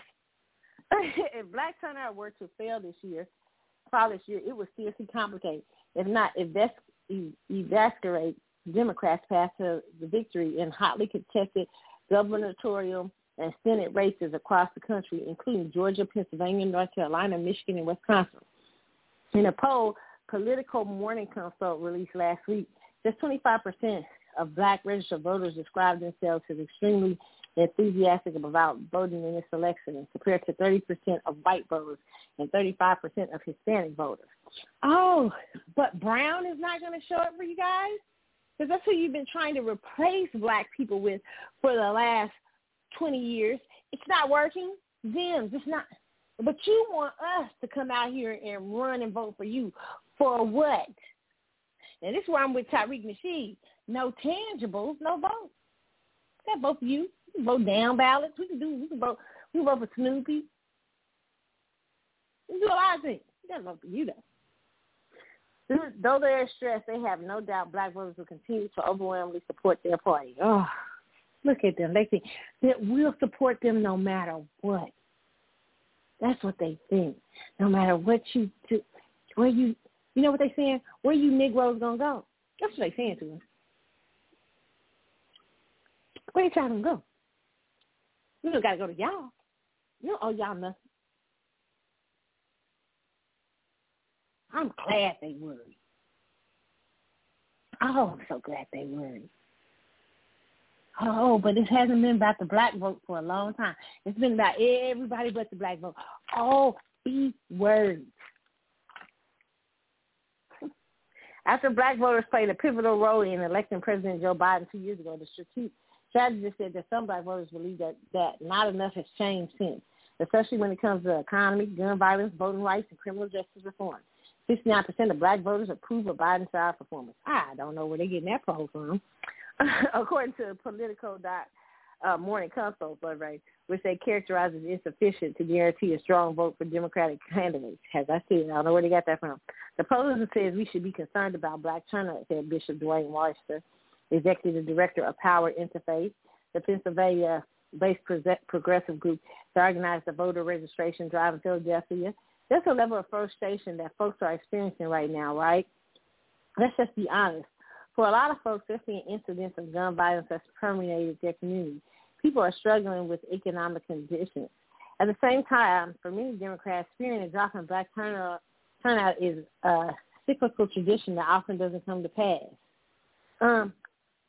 But this time there have been grassroots movements working really hard to help create black people to have a different political sphere, to put pressure on Democrats to do something. Democrats haven't done anything. They've been getting our vote for free. See, Travis was right. Travis Malley was fucking right. We was mad. People was getting mad at Travis during Obama. But we let Obama get away with all kind of shit. Obama didn't do a damn thing. We let Obama get, and y'all put Biden up in there, which I still don't understand. I'm still confused about that. I still think Biden, I'm funny about that election. Anyway, it's crazy to me. I do see, though, in the community more and more people saying, no, I ain't got to necessarily vote Democrats, and especially black men. So, yeah, very interesting. We'll see how the voter turnout works, okay? Shantae Moore, congratulations to Shantae Moore and Stephen G. Hill. They got married. It says singer Shantae Moore has a new husband at home. His former BET, this according to AtlantaBlackStar.com. It says the couple who shunned fans last year after announcing their engagement, after announcing their engagement, have known each other for 3 decades following a chance encounter. Moore and Hill officially became man and wife on October 22nd in a beachside wedding in Cabo, Mexico. The guest list included 106 and Parks, A.J. Calloway, Marie Free Wright, Roxy Diaz, Julissa Bermudez, Keisha Chante, BT's former executive officer Deborah Lee, DJ D Nice, and many others. The same day, Moore asked her Instagram account to confirm the news by sharing images of their special day. She wrote, "Welcome to my always," at Stephen Grant Hill. Hill. Yeah, he had on a very conservative, he had on a pink shirt and some pants or something. She had on this beautiful wedding gown, and everybody was like, what the hell? It was like he just showed up. Like he just woke up and said, I'm put on some clothes real quick. I'm coming to go get married. And she was all dressed up and shit. I'm going to be like, I ain't going to lie, I'd be pissed off. I'm in my pretty wedding gown, and he just showed up like, I'm here. Like he just got off the bus or something. It says Moore wore an elegant white dress while spotted in a pink polo shirt, while Hill sported a pink polo shirt, khakis, with sneakers. Interesting. And people were saying on Twitter, I know she didn't have that nice a dress on, and he wore that to their wedding. I just know he changed his clothes. Well, hopefully he did. Interesting. It's just an interesting thing, Shantae Moore. It's just still fascinating that her and Stephen Hill married. It's just a fact. Congratulations, y'all. Okay, yeah, interesting. All right, so it's other news. Ashanti this week. Ashanti blasts Irv Gotti, the dating narcissistic. I'm glad to see Ashanti took my advice and sit down with what's her name? Angie Martinez, exec who took credit for making her fuckable. Okay, Ashanti is finally speaking. This according to Boston.com. It says finally speaking her truth after a Panani Press chatty Patty made constant comments about her. Let's see. The singer 42 appeared on Angie Martinez's IRL podcast and broke the silence after weeks of being dragged in the media by foolishly forlorn Irv Gotti, 52, has previously reported that the murder incident that went viral after after he alleged that he not only had a sexual relationship with her, but was heartbroken to see that she was dating Nelly, despite him being married. He also alleged that a sexual encounter between them spurred her track Happy and spoke about her further in BET's Murder, Inc. documentary. Now Ashanti sharing her side of what allegedly happened and responded to Earth's chatter, horny chatter in events from 20 years ago. Okay, do you have enough of what? How much of it is? I don't know. Okay, it's a little bit of it. Okay. We'll try to see here a little bit of it.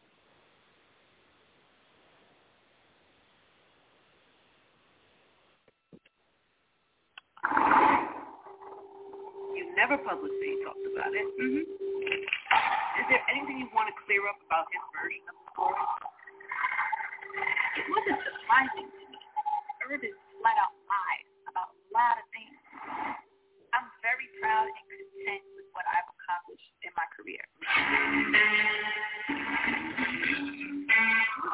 Like it's sometimes it gets a lot, and I do make it look easy, and I think that's part of just being professional. That's part of being like a hustler. That's part of being a go-getter. I can't wait to get next to you.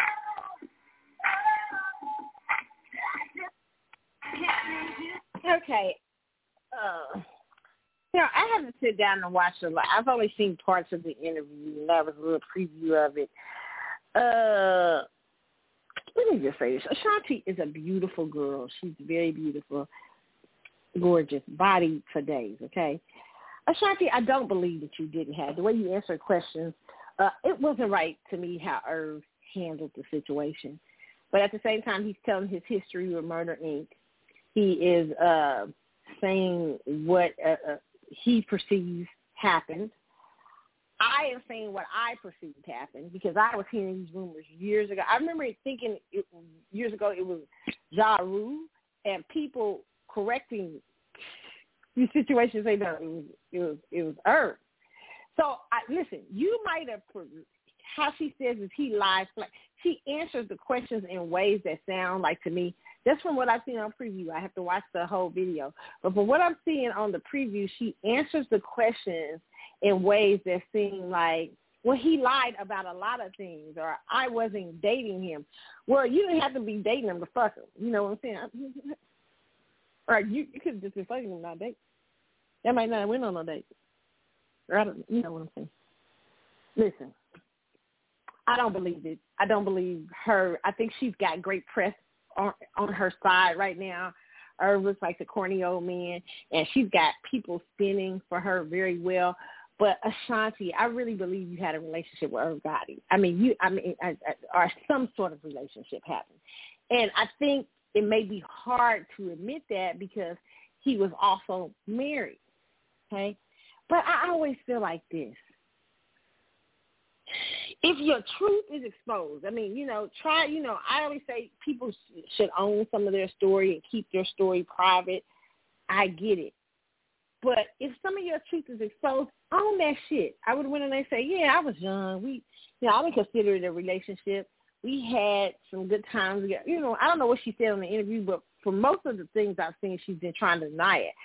Answering it in a strange way that it's like a denial but not a denial.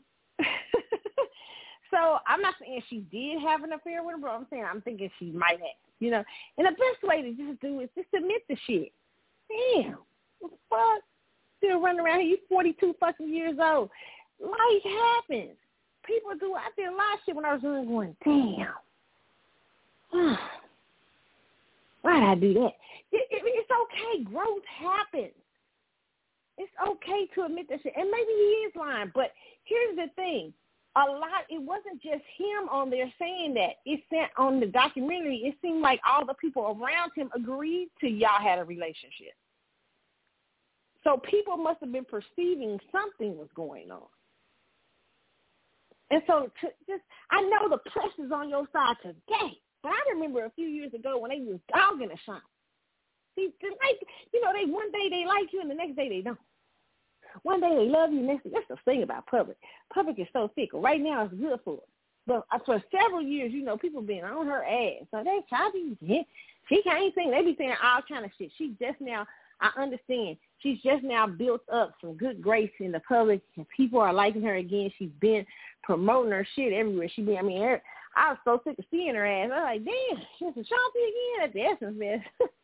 I mean, so listen, I get it. But the best way is to use your story to help other young women, if that is something that happened with you.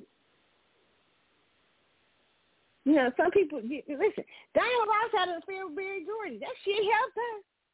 She helped her become it helped her become the lead singer of the Supremes.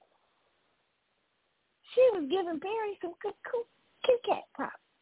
Mary said, damn, Florence and all y'all other people, I'm putting Diana up here. And it took Diana years to come up to say that shit. But it's facts, okay? And it probably helped her career. Ashanti, if you was fucking with her, it probably helped her career. Mariah Carey fucking around with Tommy Mottola, married Tommy Mottola. You think that shit didn't help Mariah Carey? You crazy as hell. It helped to be married to Tommy Mottola. Now, I'm not saying you lying. I'm just saying I don't believe the story. Because the way you answer and question is unbelievable to me. And I'm saying that you was in great company if you was screwing Irv and you end up being murdering chick. That don't mean you're not talented. Mariah Carey is damn talented. Sing her ass off, one of my favorite singers. Listen, Mariah Carey Tommy Mottola just took her shit up. You know what I'm saying? Messing with Tommy didn't hurt. Diana Ross damn talented. Messing with Barry didn't hurt. You in great company, Ashanti. Ain't no sense in lying about that shit. Messing with Irv, if you didn't hurt. Which I believe you didn't hurt. Talking about he made you fucking, yeah, a little bit. You beautiful. But I'm sure he shaped imaging with other people in the record company and everything to shape your image. And your image has even gotten even better over the last few years. So, yeah. I mean, shit, ain't nothing wrong with that. You're a great company.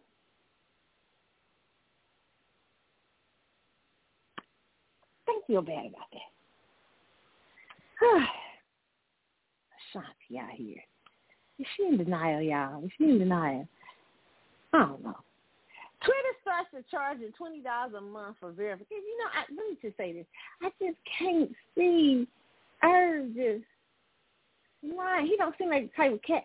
He just don't, he seems like a bragger. Like, you should be careful, because I don't like men who brag about sexual content. But I don't see him as doing that in that documentary. I see him as being angry at her and a little upset for how it went down. I don't understand his anger because he had a full marriage. But, I mean, I get it. I get the affair when you're in love with somebody and stuff like that. Another relationship comes up. But being angry at her because you didn't jump the gun yet, you didn't make your intentions clear to her if it was true. I thought that was stupid or something like that. But I see him as telling the story as not being a chatty Cathy. I didn't see him as being that. But I saw him as telling his story, the story of Murder, Inc., and how all these things that came to be. And if that affair happened, then that is a part of the Murder, Inc. story. Just like the part of the Motown story is Diana Ross and fucking Berry Gordy. Diana Ross and Smokey Rock. No, I see what she did. Smokey Robinson, they said first. She's a songwriter. Y'all know what I'm saying. Motown, they need to make. You know what? I always talk about Dream Girls. Sidebar. I always talk about Dream Girls, and, they said how they was hot when they made Dream Girls because they was like, they telling the Supreme story, and they probably fuck was. But stories at Motown? Oh, my God. If they ever made a movie about the real Motown, it's so much good-ass dirt up in from Berry Gordy to Donna to Lord have mercy. Berry was allegedly married. It's so much dirt. Tammy Terrell. What's the dude's name? Which one was the Temptation dude? Paul, David Russ? No, was David Russ? Yeah. Tammy Terrell getting them answers. Child. Wait a minute, who else? What else? There was so much dirt going on over there in Motown. Y'all see a little bit of it with the Temptation story, because it was one of the best stories ever done by biography. Some of the Jackson shit. Oh my God, man! Berry Gordy needs to get a right for the real Motown. The real Motown will run that Dream Girl shit in the shit. Marvin Gaye and Marvin messing around.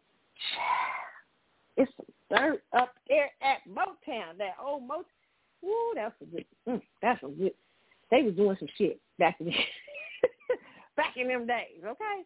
Listen, so I just see that as part of, like he's the Berry Gordy of Murder, Inc. He's not Berry Gordy. I'm not comparing him to Berry Gordy, the great Berry Gordy, but I'm just saying he's that to Murder, Inc. And I'm just seeing him as if he's telling his story. I didn't see it as being chatty cat. I really didn't. I hate to say that. I didn't like some of the way he said it because I feel like there's a little bit of anger there for her not sticking around. And who could fucking blame her? The feds was after your ass. He didn't want no shit to rub off on her. But, shit, the feds in town, you got to run. Shit, damn that. I ain't mad at Shanti for that. Shanti said she gonna support y'all from far away. But hey, I didn't see that as bad. I see the situation. I get it. Okay, but it says Twitter to start charging $20 a month for verification under new owner Elon Musk. Okay, this is according to NewYorkPost.com. It says Twitter plans to start charging nearly $20 a month for users to keep their blue check marks as part of a premium service that will be rolled out under Elon Musk's leadership, according to a report. I like Elon. I don't like him, but I do like him. I don't know him not to like him, but he be doing some wild shit. I see what he's doing, Elon, and they should be able to report. You know what? They should be able to report their celebrities, most of them as so-called celebrities and stuff. We see how many y'all keep the blue checks. $2 a month ain't nothing for a blue check. The whole verification process is being revamped right now. Musk, who took over the CEO of the social media platform Friday, Tuesday, Sunday. The hefty price bump is reportedly one of the revamps, the Verge reported. The company plans to raise the optional $4.99 a month premium subscription called Twitter Blue to $19.99 a month. However, that price is subject to change. The outlet reported citing internal correspondence and people familiar with the matter. Twitter will add more faster features, including verification, to bring the subscription up to par with with the Kyle site. The billionaire plans to make verified users fork over the cash to keep their status. Existing verified users have 90 days to subscribe to the new Twitter Blue after its launch, or they'll lose their check marks, according to Verge. The current Twitter Blue launched about a year ago and offers subscribers a way to view ad articles from some publishers as well as additional customization. Musk has been outspoken about his desire to grow subscription numbers to account for half of Twitter's revenue, as well as his eagerness to overhaul the platform's verification process in the months ahead. Here's the thing. I think it's too soon to do that. I would have I may have implemented it a year or two down the line, because right now Musk has the powers that be and elites are against him having Twitter, and they will influence these celebrities and stuff to move off of that platform. But one thing I personally feel holds Twitter together is the ability to be able to for people to reach celebrity or people who are famous or things like that. That's part of Twitter's vibe. So and if the celebrities in mass move off of there, especially at this time when people are trying to politically use Elon Musk because people think freedom of speech because you want Trump to have freedom of speech or something like that. They think you're being political. So they think, a lot of Democrats don't want that. So you got a lot of them will use this as a political way because they don't like Elon Musk for wanting freedom of speech for everyone, including Trump, allegedly, even though, I don't know much about Elon. Elon got his own set of things probably. But it's so politically motivated right now that I would take my time in implementing something like that for at least another year or two because I could see some mass exodus happening. So I doubt it because nobody wants to give up 1.1 million followers on Twitter if you have them or 2.2 million if they're real. A lot of these celebrities don't want to give up that. So I think a lot of them will end up probably doing the $20 blue check because it takes so long to build up those for numbers that are real. But I also like the fact that he is also going through verification and checking out what is real and what isn't on the platform. So that's very interesting. Okay, we'll see what happens from there with that situation. Rihanna's back with new music for Black Panther soundtrack.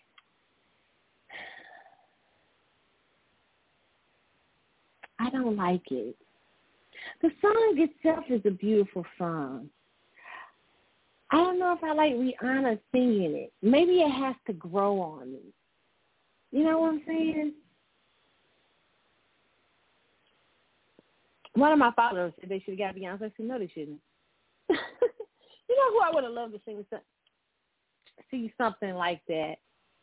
That song, particular song. Maybe somebody like that. What's that girl's name who sings All That Glitter and All That Gold in London? Her voice is such a beautiful, haunting voice. I forget she won X Factor and she sang I forget her name, Evelyn or something. But she has this beautiful voice that's so haunting. I would have preferred somebody like her to do it, or a Corinne Bailey Rae. Rihanna really sounds like she's struggling to sing that song to me. Even though it's such a beautiful song and it went number one on Billboard because it really went number one because they hyped it because it's Rihanna. Shit like that happens. But I would have preferred a different singer. And some people say the person who wrote it. I've never heard the girl who wrote it sing before, but some people say she could have even sounded better on it. But I don't know. It's for the new Black Panther soundtrack. And people were saying, Black Panther. Black Panther was so offensive to me as a Black American when I saw the first one. A lot of Black people didn't notice because they was going there with y'all Wakanda outfits. I mean, Wakanda is really offensive to Black America. I felt like Killmonger watching it. As a matter of fact, I actually like Killmonger. I kind of like Killmonger because I felt like,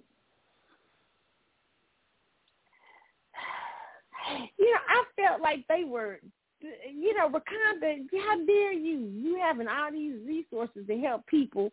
Look, even in Wakanda, they were against integration. I mean, not integration, immigration.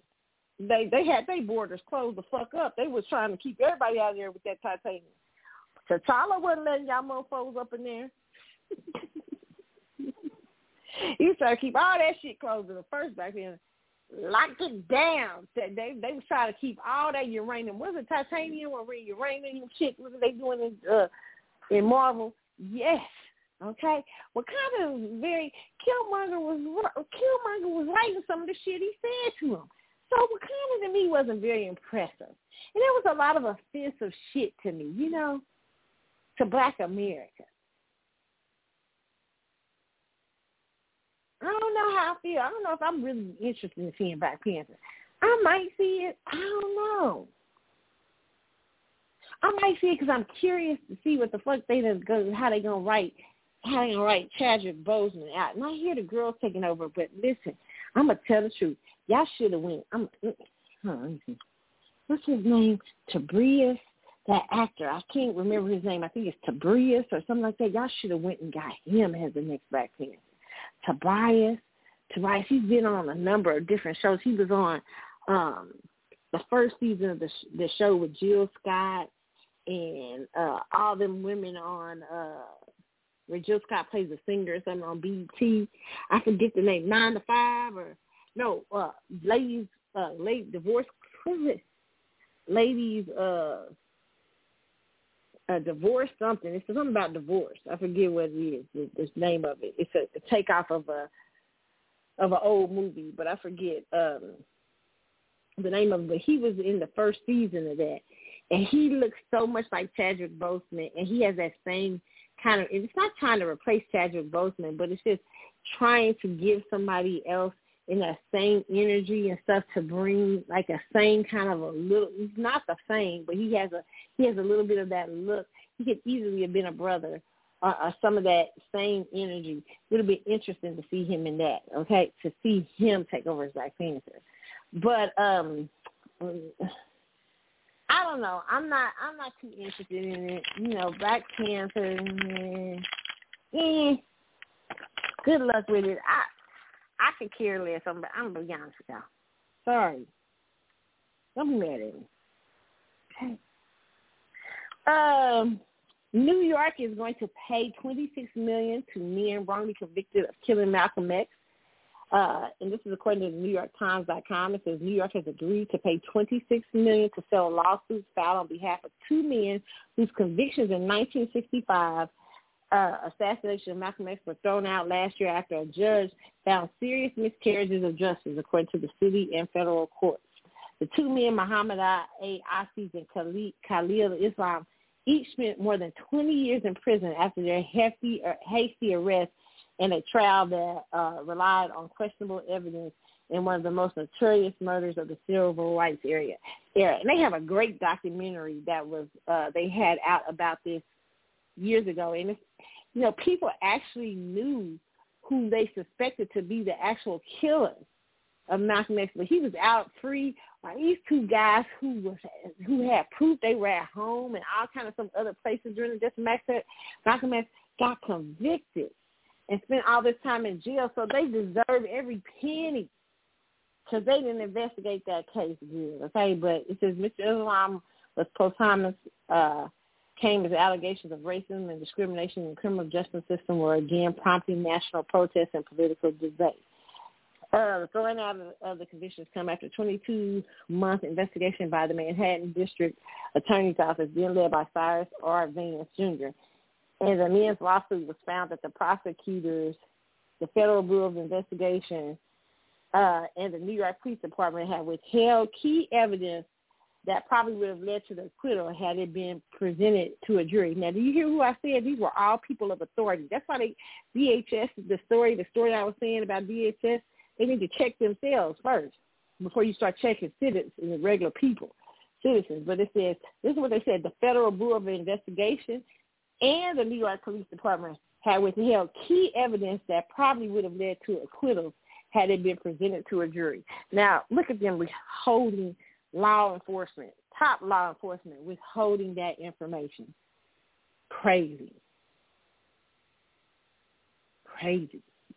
And why? That's the question. Okay? Really good for them, though, that they're getting $26 million. They deserve it. Okay. I'm going to address this stuff with Kanye. And here's what I'm going to say.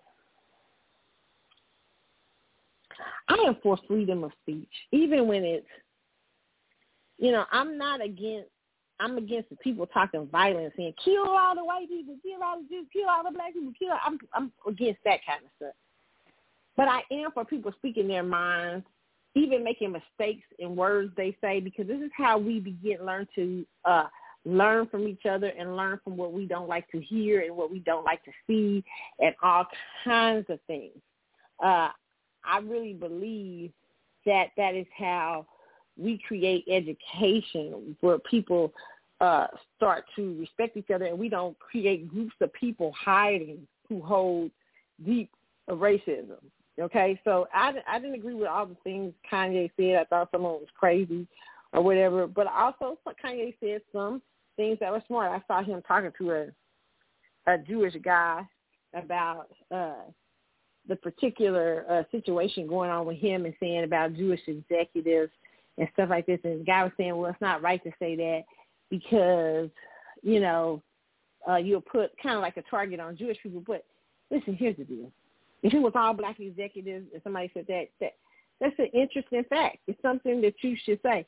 Here's what I'll say about this, and for my Jewish brothers and sisters to consider for themselves. They've created a very powerful base when it comes to the narrative surrounding anti-Semitism, but they've also created a very powerful hiding place. And please don't take offense for this, because on one hand, being white, you can use white supremacy tactics. But when somebody points it out, you can run and say, I'm oppressed too. And it's anti-Semitic to say, I'm oppressing another person. It is a conversation that must be had with black America, because black America has traditionally had a strange history, or kind of been a strange bedfellow with Jewish people too. So because on one hand, where Jewish people have helped them, has oppressed people like with the NAACP and other things. On the other hand, there has been oppression sometimes by those in the Jewish community who have hid behind white supremacy. That's not anti-Semitic.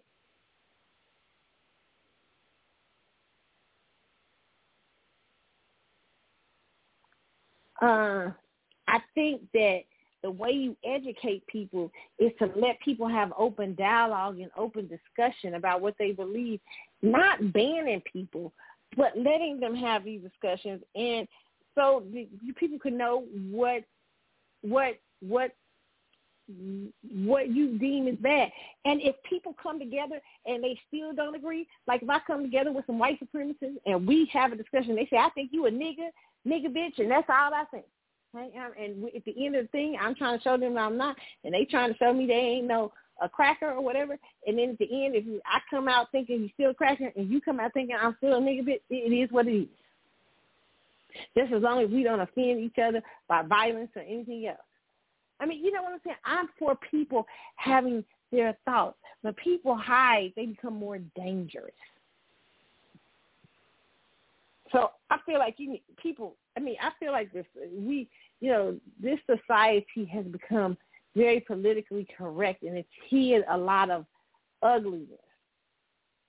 And hopefully there gets to a sit down between Jewish and black people, because we see various things in the community with each other, and this isn't new. These feelings that black Americans have had about the Jewish community, and the Jewish community and knows that too. So people need to have a discussion about what is the actual assessment versus anti-Semitism, and is there a problem with playing two faces as a community, as Jewish people? Because you are white, we black people ain't got no whiteness to have behind. So, if those conversations are had up front, then people can get an understanding of each other, and not just where we're trying to block people out and we're not really getting any understanding of why people feel a certain way, and you're not really dealing with the hate. You're just letting it hide and simmer, and that's a dangerous thing, to let anger and hate hide and simmer, or misinformation about each other without addressing it. You know what I'm saying? Not by banning people and saying he can't even keep putting blasting. He didn't even go to Goodwill. People Goodwill was saying they want to take Kanye stuff. I was like, this is wild shit right here happening here. And now this week is Kyrie Irving. It's just an interesting thing, a discussion I feel like in the future that probably needs to be had, okay? Very interesting. And I'll probably discuss that more in the upcoming weeks about how I feel about that, okay? Meghan Markle this week. Meghan Markle is hilarious to me. I told y'all what she was going to do, right? I told y'all Essence Fest is next. Y'all don't believe it. I'm telling y'all, her and what's the name going to be at Essence Fest one of these years. I said what I said. Let's get to, where is it out here? I have it up. Okay, let's see.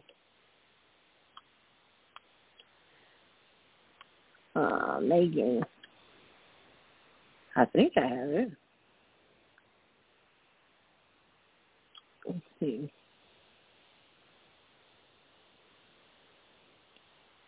This one, Meghan Markle says, trying to find the little article, y'all. I think I passed it. Okay, yes. Meghan Markle wants y'all to know that she's 43% Nigerian. Okay. And this chapter came good for a few, y'all know what. I call her the snow job. I mean, because back when she was on Fruit, she wasn't talking about blackness or nothing. And then she went over there to London, tried to marry that prince, and they let her know what she was. And suddenly now, I'm Juju Bear. I'm half chocolate. I'm half coconut.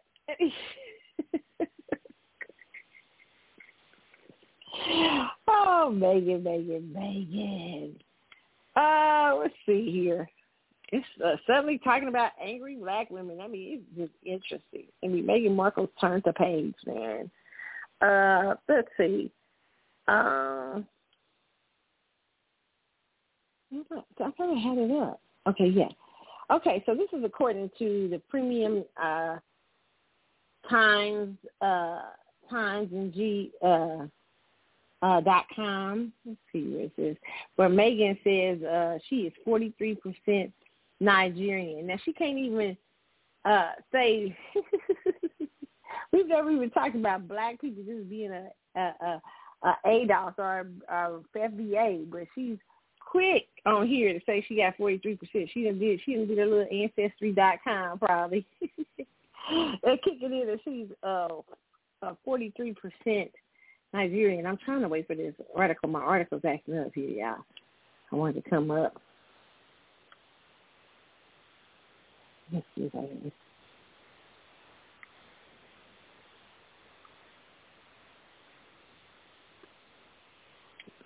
Okay, this is recording. We're going to use this from theblast.com. It says, Meghan Markle claims she's 43% Nigerian during podcast discussion on angry black women stereotypes. This is according to theblast.com. It says, Duchess Meghan Markle recently shared on her podcast with a genealogy test reveals she's 42% Nigerian. The Duchess of Sussex spoke to actress Issa Rae with Zooey Fumado and Professor Emily Bernard about her genealogy and said she's going to dig deeper into her roots. The discussion was the first time Markle has spoke about her ancestry publicly. And you know what? When she spoke about it, she skipped right over the people, the very reason that she exists is because of the slaves survived. It's easy for us to come trace ourselves back to Africa. And I ain't mad at people doing that. But I am first a descendant of the American slaves. I'm so proud of the slaves. I'm so proud of their history. I'm so proud of them and what they endured and what they survived so that I can be here. How dare it trips me out when y'all deny them. Y'all deny the very reason you're here. You're alive. People don't understand how terrible slavery, how hideous that institution was in America, and the very fact that a people survived it, that we as a people survived it, it's crazy. But it says, Markle and her guests discussed the angry black woman stereotype that affects black women, especially in the film industry. Look at her talking about angry black women. Oh, Megan, was it affecting you? Because did you even consider yourself black? Did you even think Megan talked about any of that when she was on Fruit? No. The former actress admitted that she sometimes is afraid of speaking her mind because of the fear of being labeled with the angry black woman stereotype. Now, I don't believe that. In a previous episode featuring Paris Hilton, Marco explored the bimbo stereotype and revealed that her time as a briefcase girl on Deal or No Deal made her feel objectified. Marco showed that she eventually quit because the focus was on women's physical attributes. The latest episode of Marco's Archetypes podcast features professionally Emily Barnes, American actress Issa Rae, and Nigerian-American talk show host Ziwe Fumada. The episode was titled Upending the Angry Black Woman Myth. And during the discussion, Marco revealed that she took a genealogy test to investigate her ancestry. The Duchess of Sussex said per Mirror, I just had my genealogy done a couple of years ago. She's trying to snow y'all Nigerians. And her guest eagerly asked her to share the results. Marco proudly responded, I'm 43% Nigerian. And Zue excitedly shouted, no way. Marco giggled happily to their shock as they discussed their genealogy further. She said, are you serious? This is huge. Igbo, Yoruba, do we know? Marco then said she's going to start to dig deeper into her Nigerian heritage and genealogy. Not her slave heritage, not her background from slavery, but she want to skip all that and go over to fun. See, that tells you a lot. Listen to people. It tells you a lot about her. And we as black Americans was doing that shit a lot. We were skipping over. We wanted to be traced back to some elusive kings and queens because we as a people have been ashamed of slaves surviving. It was not their fault that they got kidnapped. And we are ashamed of that heritage of them, how beautifully resilient and tough, and the people they created, and the talent, and something the world has never seen. I mean, the world had never seen. Black America did so many things. The world eyes have been on Black Americans. And you can't do that without the slaves. Those fields, what they meant for evil, God meant for good. What happened to us, that birthed something. In those fields, picking cotton, being under extreme conditions, and how they treated black people less than human, like 3/5 human. I don't need to go back to Nigeria or anywhere else, whoever it's nice to know, but I don't really need to go there because the superheroes exist right there on them fields, picking that cotton, who was able to survive some of the worst atrocities and build a group of people that the world will look at and admire all across the world. And no offense to Nigeria, it's nice to know where you're from, but damn all that, trace your roots right here in America. She's something else. She wouldn't. I don't got time to talk about Meghan Markle because Meghan Markle is a snow job, as I told y'all. Markle and her guests also discussed the various stereotypes that affect black women in the film, and she reflected on some of her experiences as a retired actress. Markle asked Ray if she ever feels allowed to be angry. Megan, I don't believe that you thought of yourself as a black actress when you were on Suits. As a matter of fact, she actually did say a couple of things back that she didn't really consider herself the blackness part of herself when she talked about being mixed with Mariah Carey. So I don't understand what she's talking about, her experiences, because I don't even think her experience was as a black woman. She didn't really get the black woman experience until she got to over there in Europe when she tried to marry, when she married Harry and they let her ass know.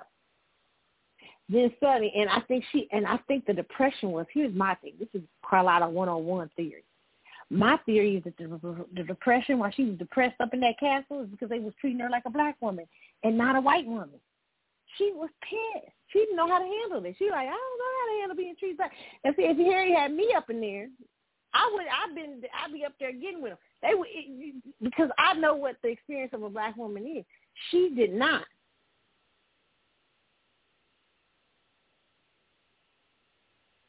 It just hit her real good over there, and look, they let her know because she was marrying up in the ruler class, and they let her know. Oh, what color is them babies gonna be? By the way, and she was a descendant of American chattel slaves. Oh, child. Woo-hoo. Please, Nigerian. This snow job. Don't let her snow, y'all. I wouldn't.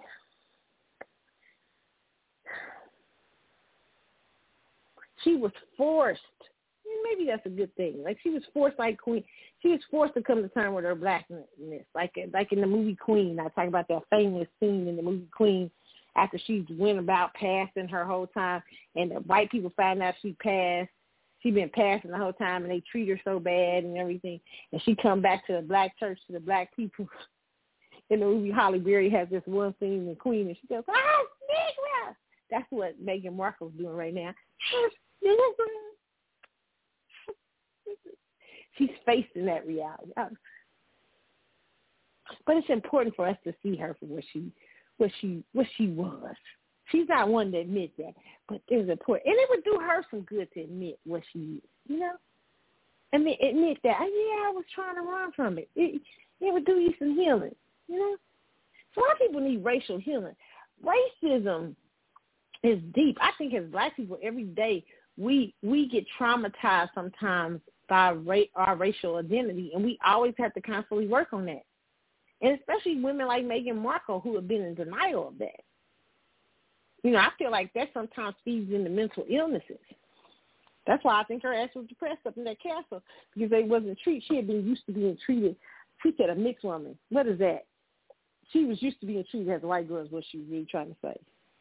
She was able to pass for a long time, and she probably was cool with it.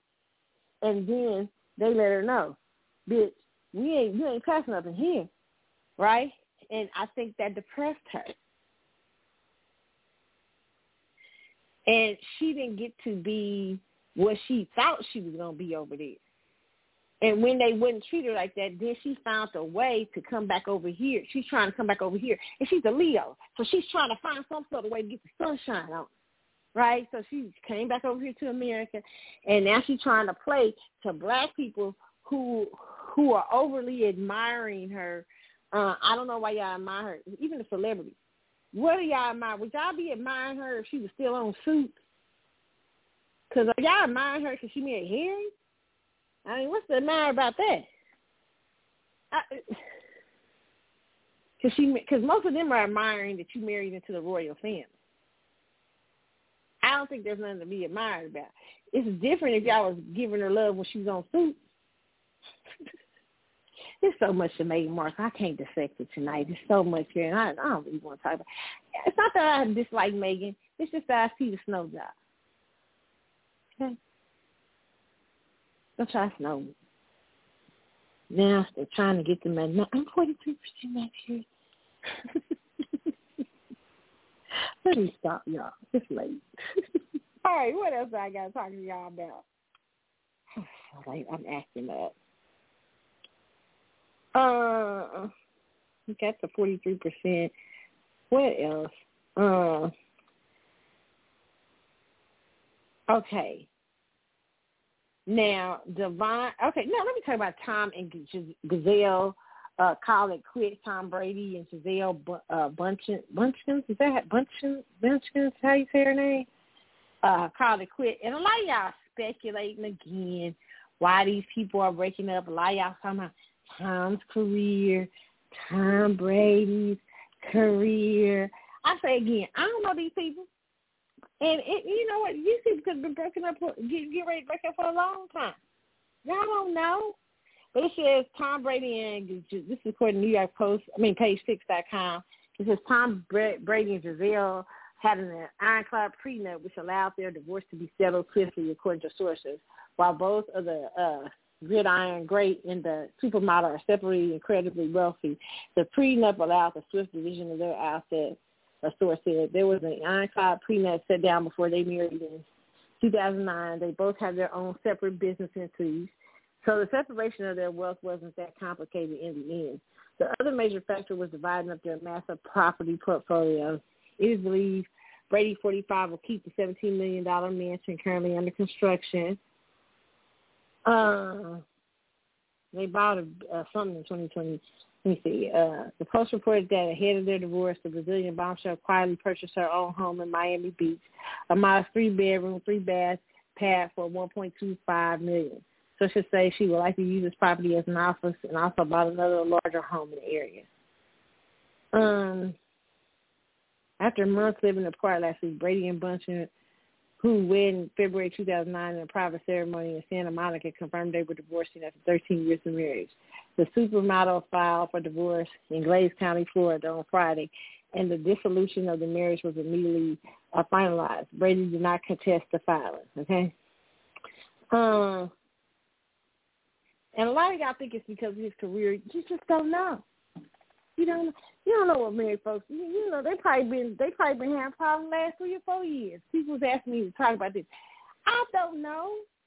I don't know if I know. I don't believe it was all because he wanted to come out of retirement. That might have triggered shit, but it was probably other problems compiled on with that. Okay, it's never just one thing. Okay. Next. Who else? Dwayne Wade and Savon back fighting again? Oh, Lord help us.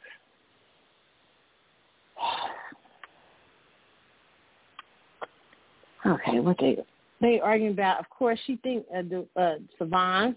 Y'all know Savon. Savon River was divorced. Her Dwayne Wade would play. She would play with Dwayne Wade. Dwayne Wade, I used to call him No Peace Wade because he didn't want no peace messing with Savon. Okay, Savon was out making it hard out in the divorce streets.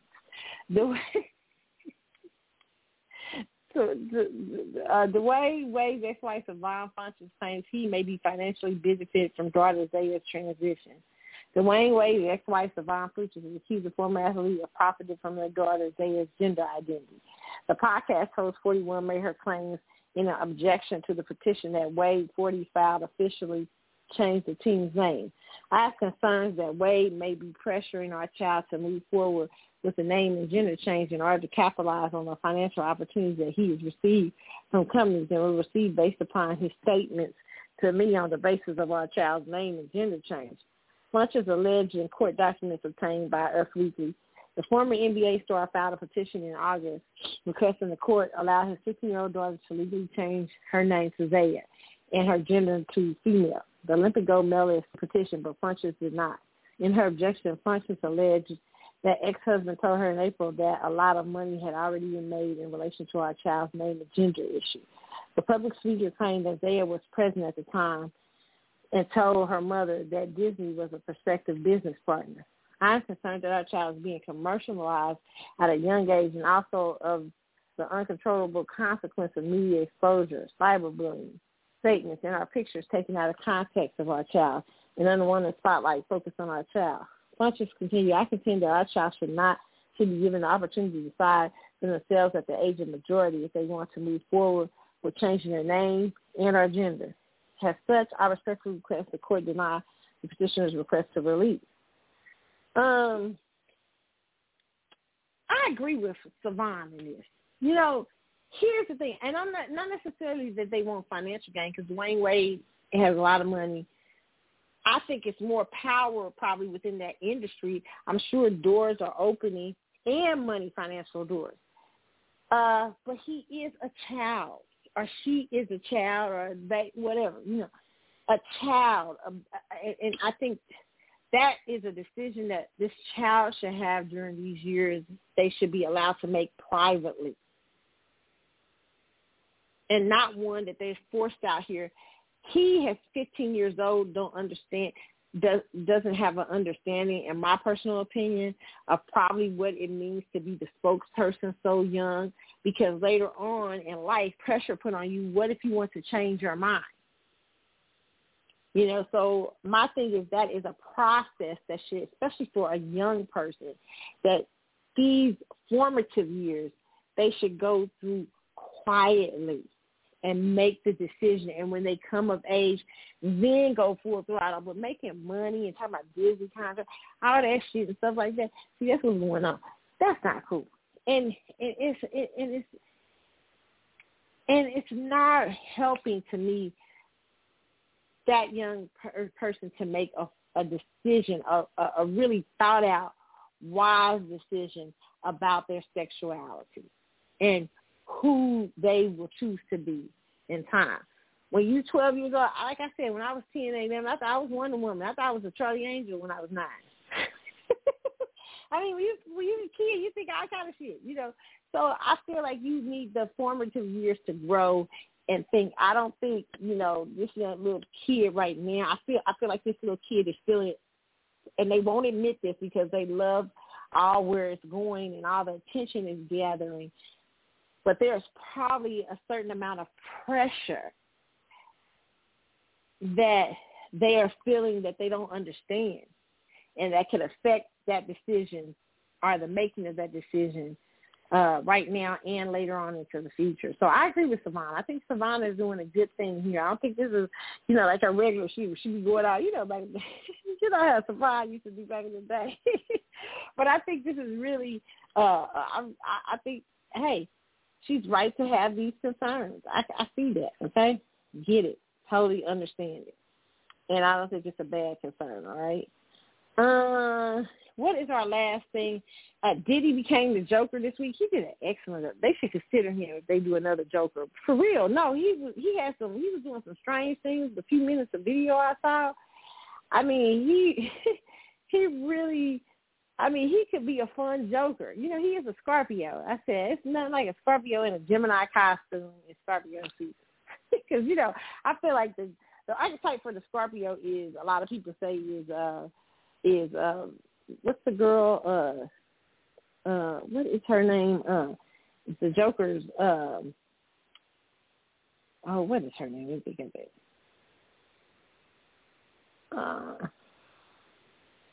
What is her name? Harley Quinn. Harley Quinn is, a lot of people think Harley Quinn is the archetype of a Scorpio and that the Joker is the archetype of a Gemini. It's okay, or as some people will say Scorpio, but the Joker acts more like a Gemini. And, you know, I can say, yeah, I can see that. So, you know, Diddy did it so well. I mean, he was really good. They should consider that if they do a movie. I was wondering if he auditioned for it because he was so good at it. So, yeah, I have to give it to him. Even though he was dressed up for Halloween, I was interested. I was like, dang, he would probably actually be kind of good in the movie as a Joker because he had these little movements and things he was doing with it. And I thought, damn, he might be good at being a Joker.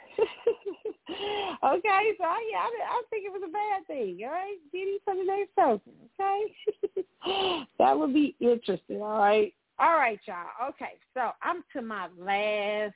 That was it. That was my last story. I think. Is that my last story? Let me make sure. I got y'all my last story. I think it is. I'm pretty sure it is the last story. Okay. All right, you guys, listen. Let me make sure. I gotta make sure.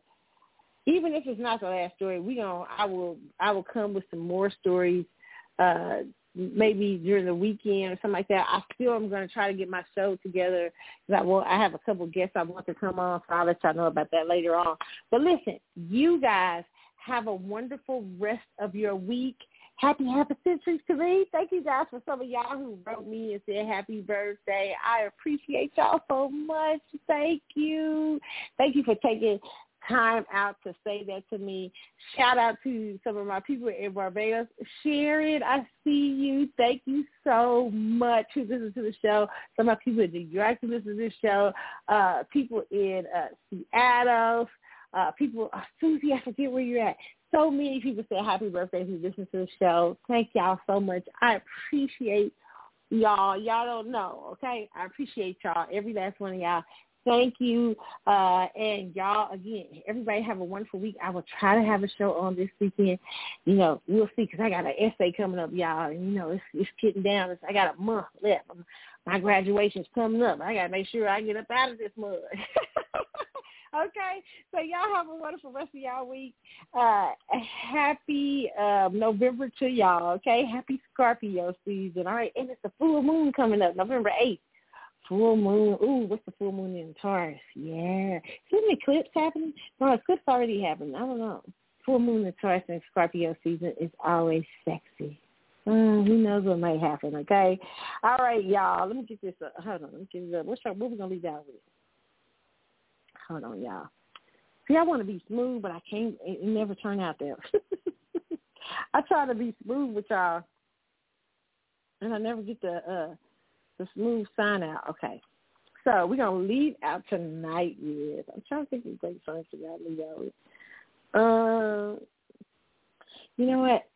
I always like this song. I play it a lot on here. One of my favorite songs, Lucky Day and Earth, Wind & Fire, You Want My Love. It's the CC Show. I'm Carlotta. Y'all have, again, a good rest of the week. How many times have I said this? 100 times? Have a great one, y'all. Hopefully I will do one this weekend, okay? If I don't, be looking for me next week, all right? I'm out. See y'all.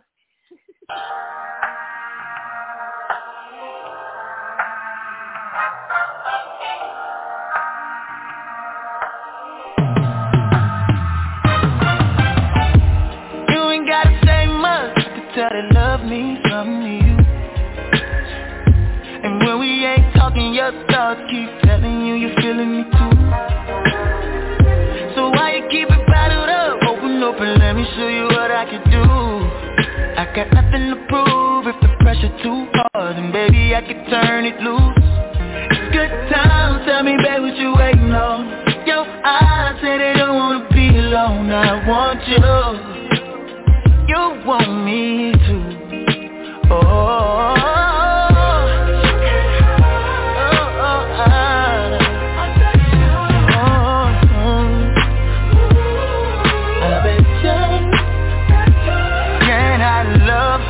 Can I love? Well, I bet ya.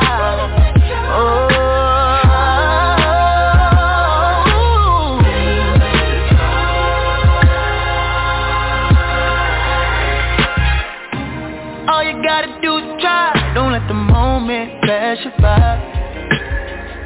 You wanna show me what's inside? I can see it all in your eyes. Good time, tell me, babe, what you waiting on? Your eyes say they don't wanna be alone, but you won't find out if you never try. Oh my God, I love the lyrics to that. Oh my God. Okay, I forgot to tell y'all do the sign off. I realized that.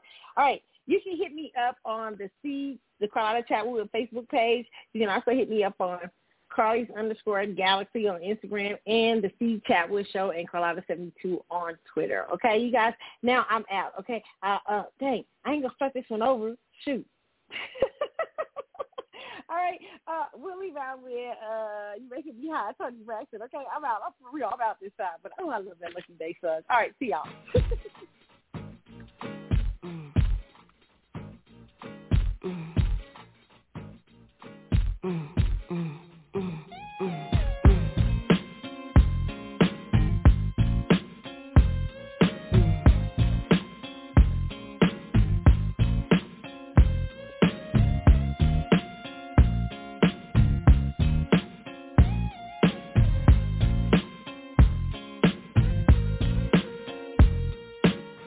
I'll always think of you inside of my private thoughts. Can't imagine you touching my private part. And just the thought of you can't help but touch myself.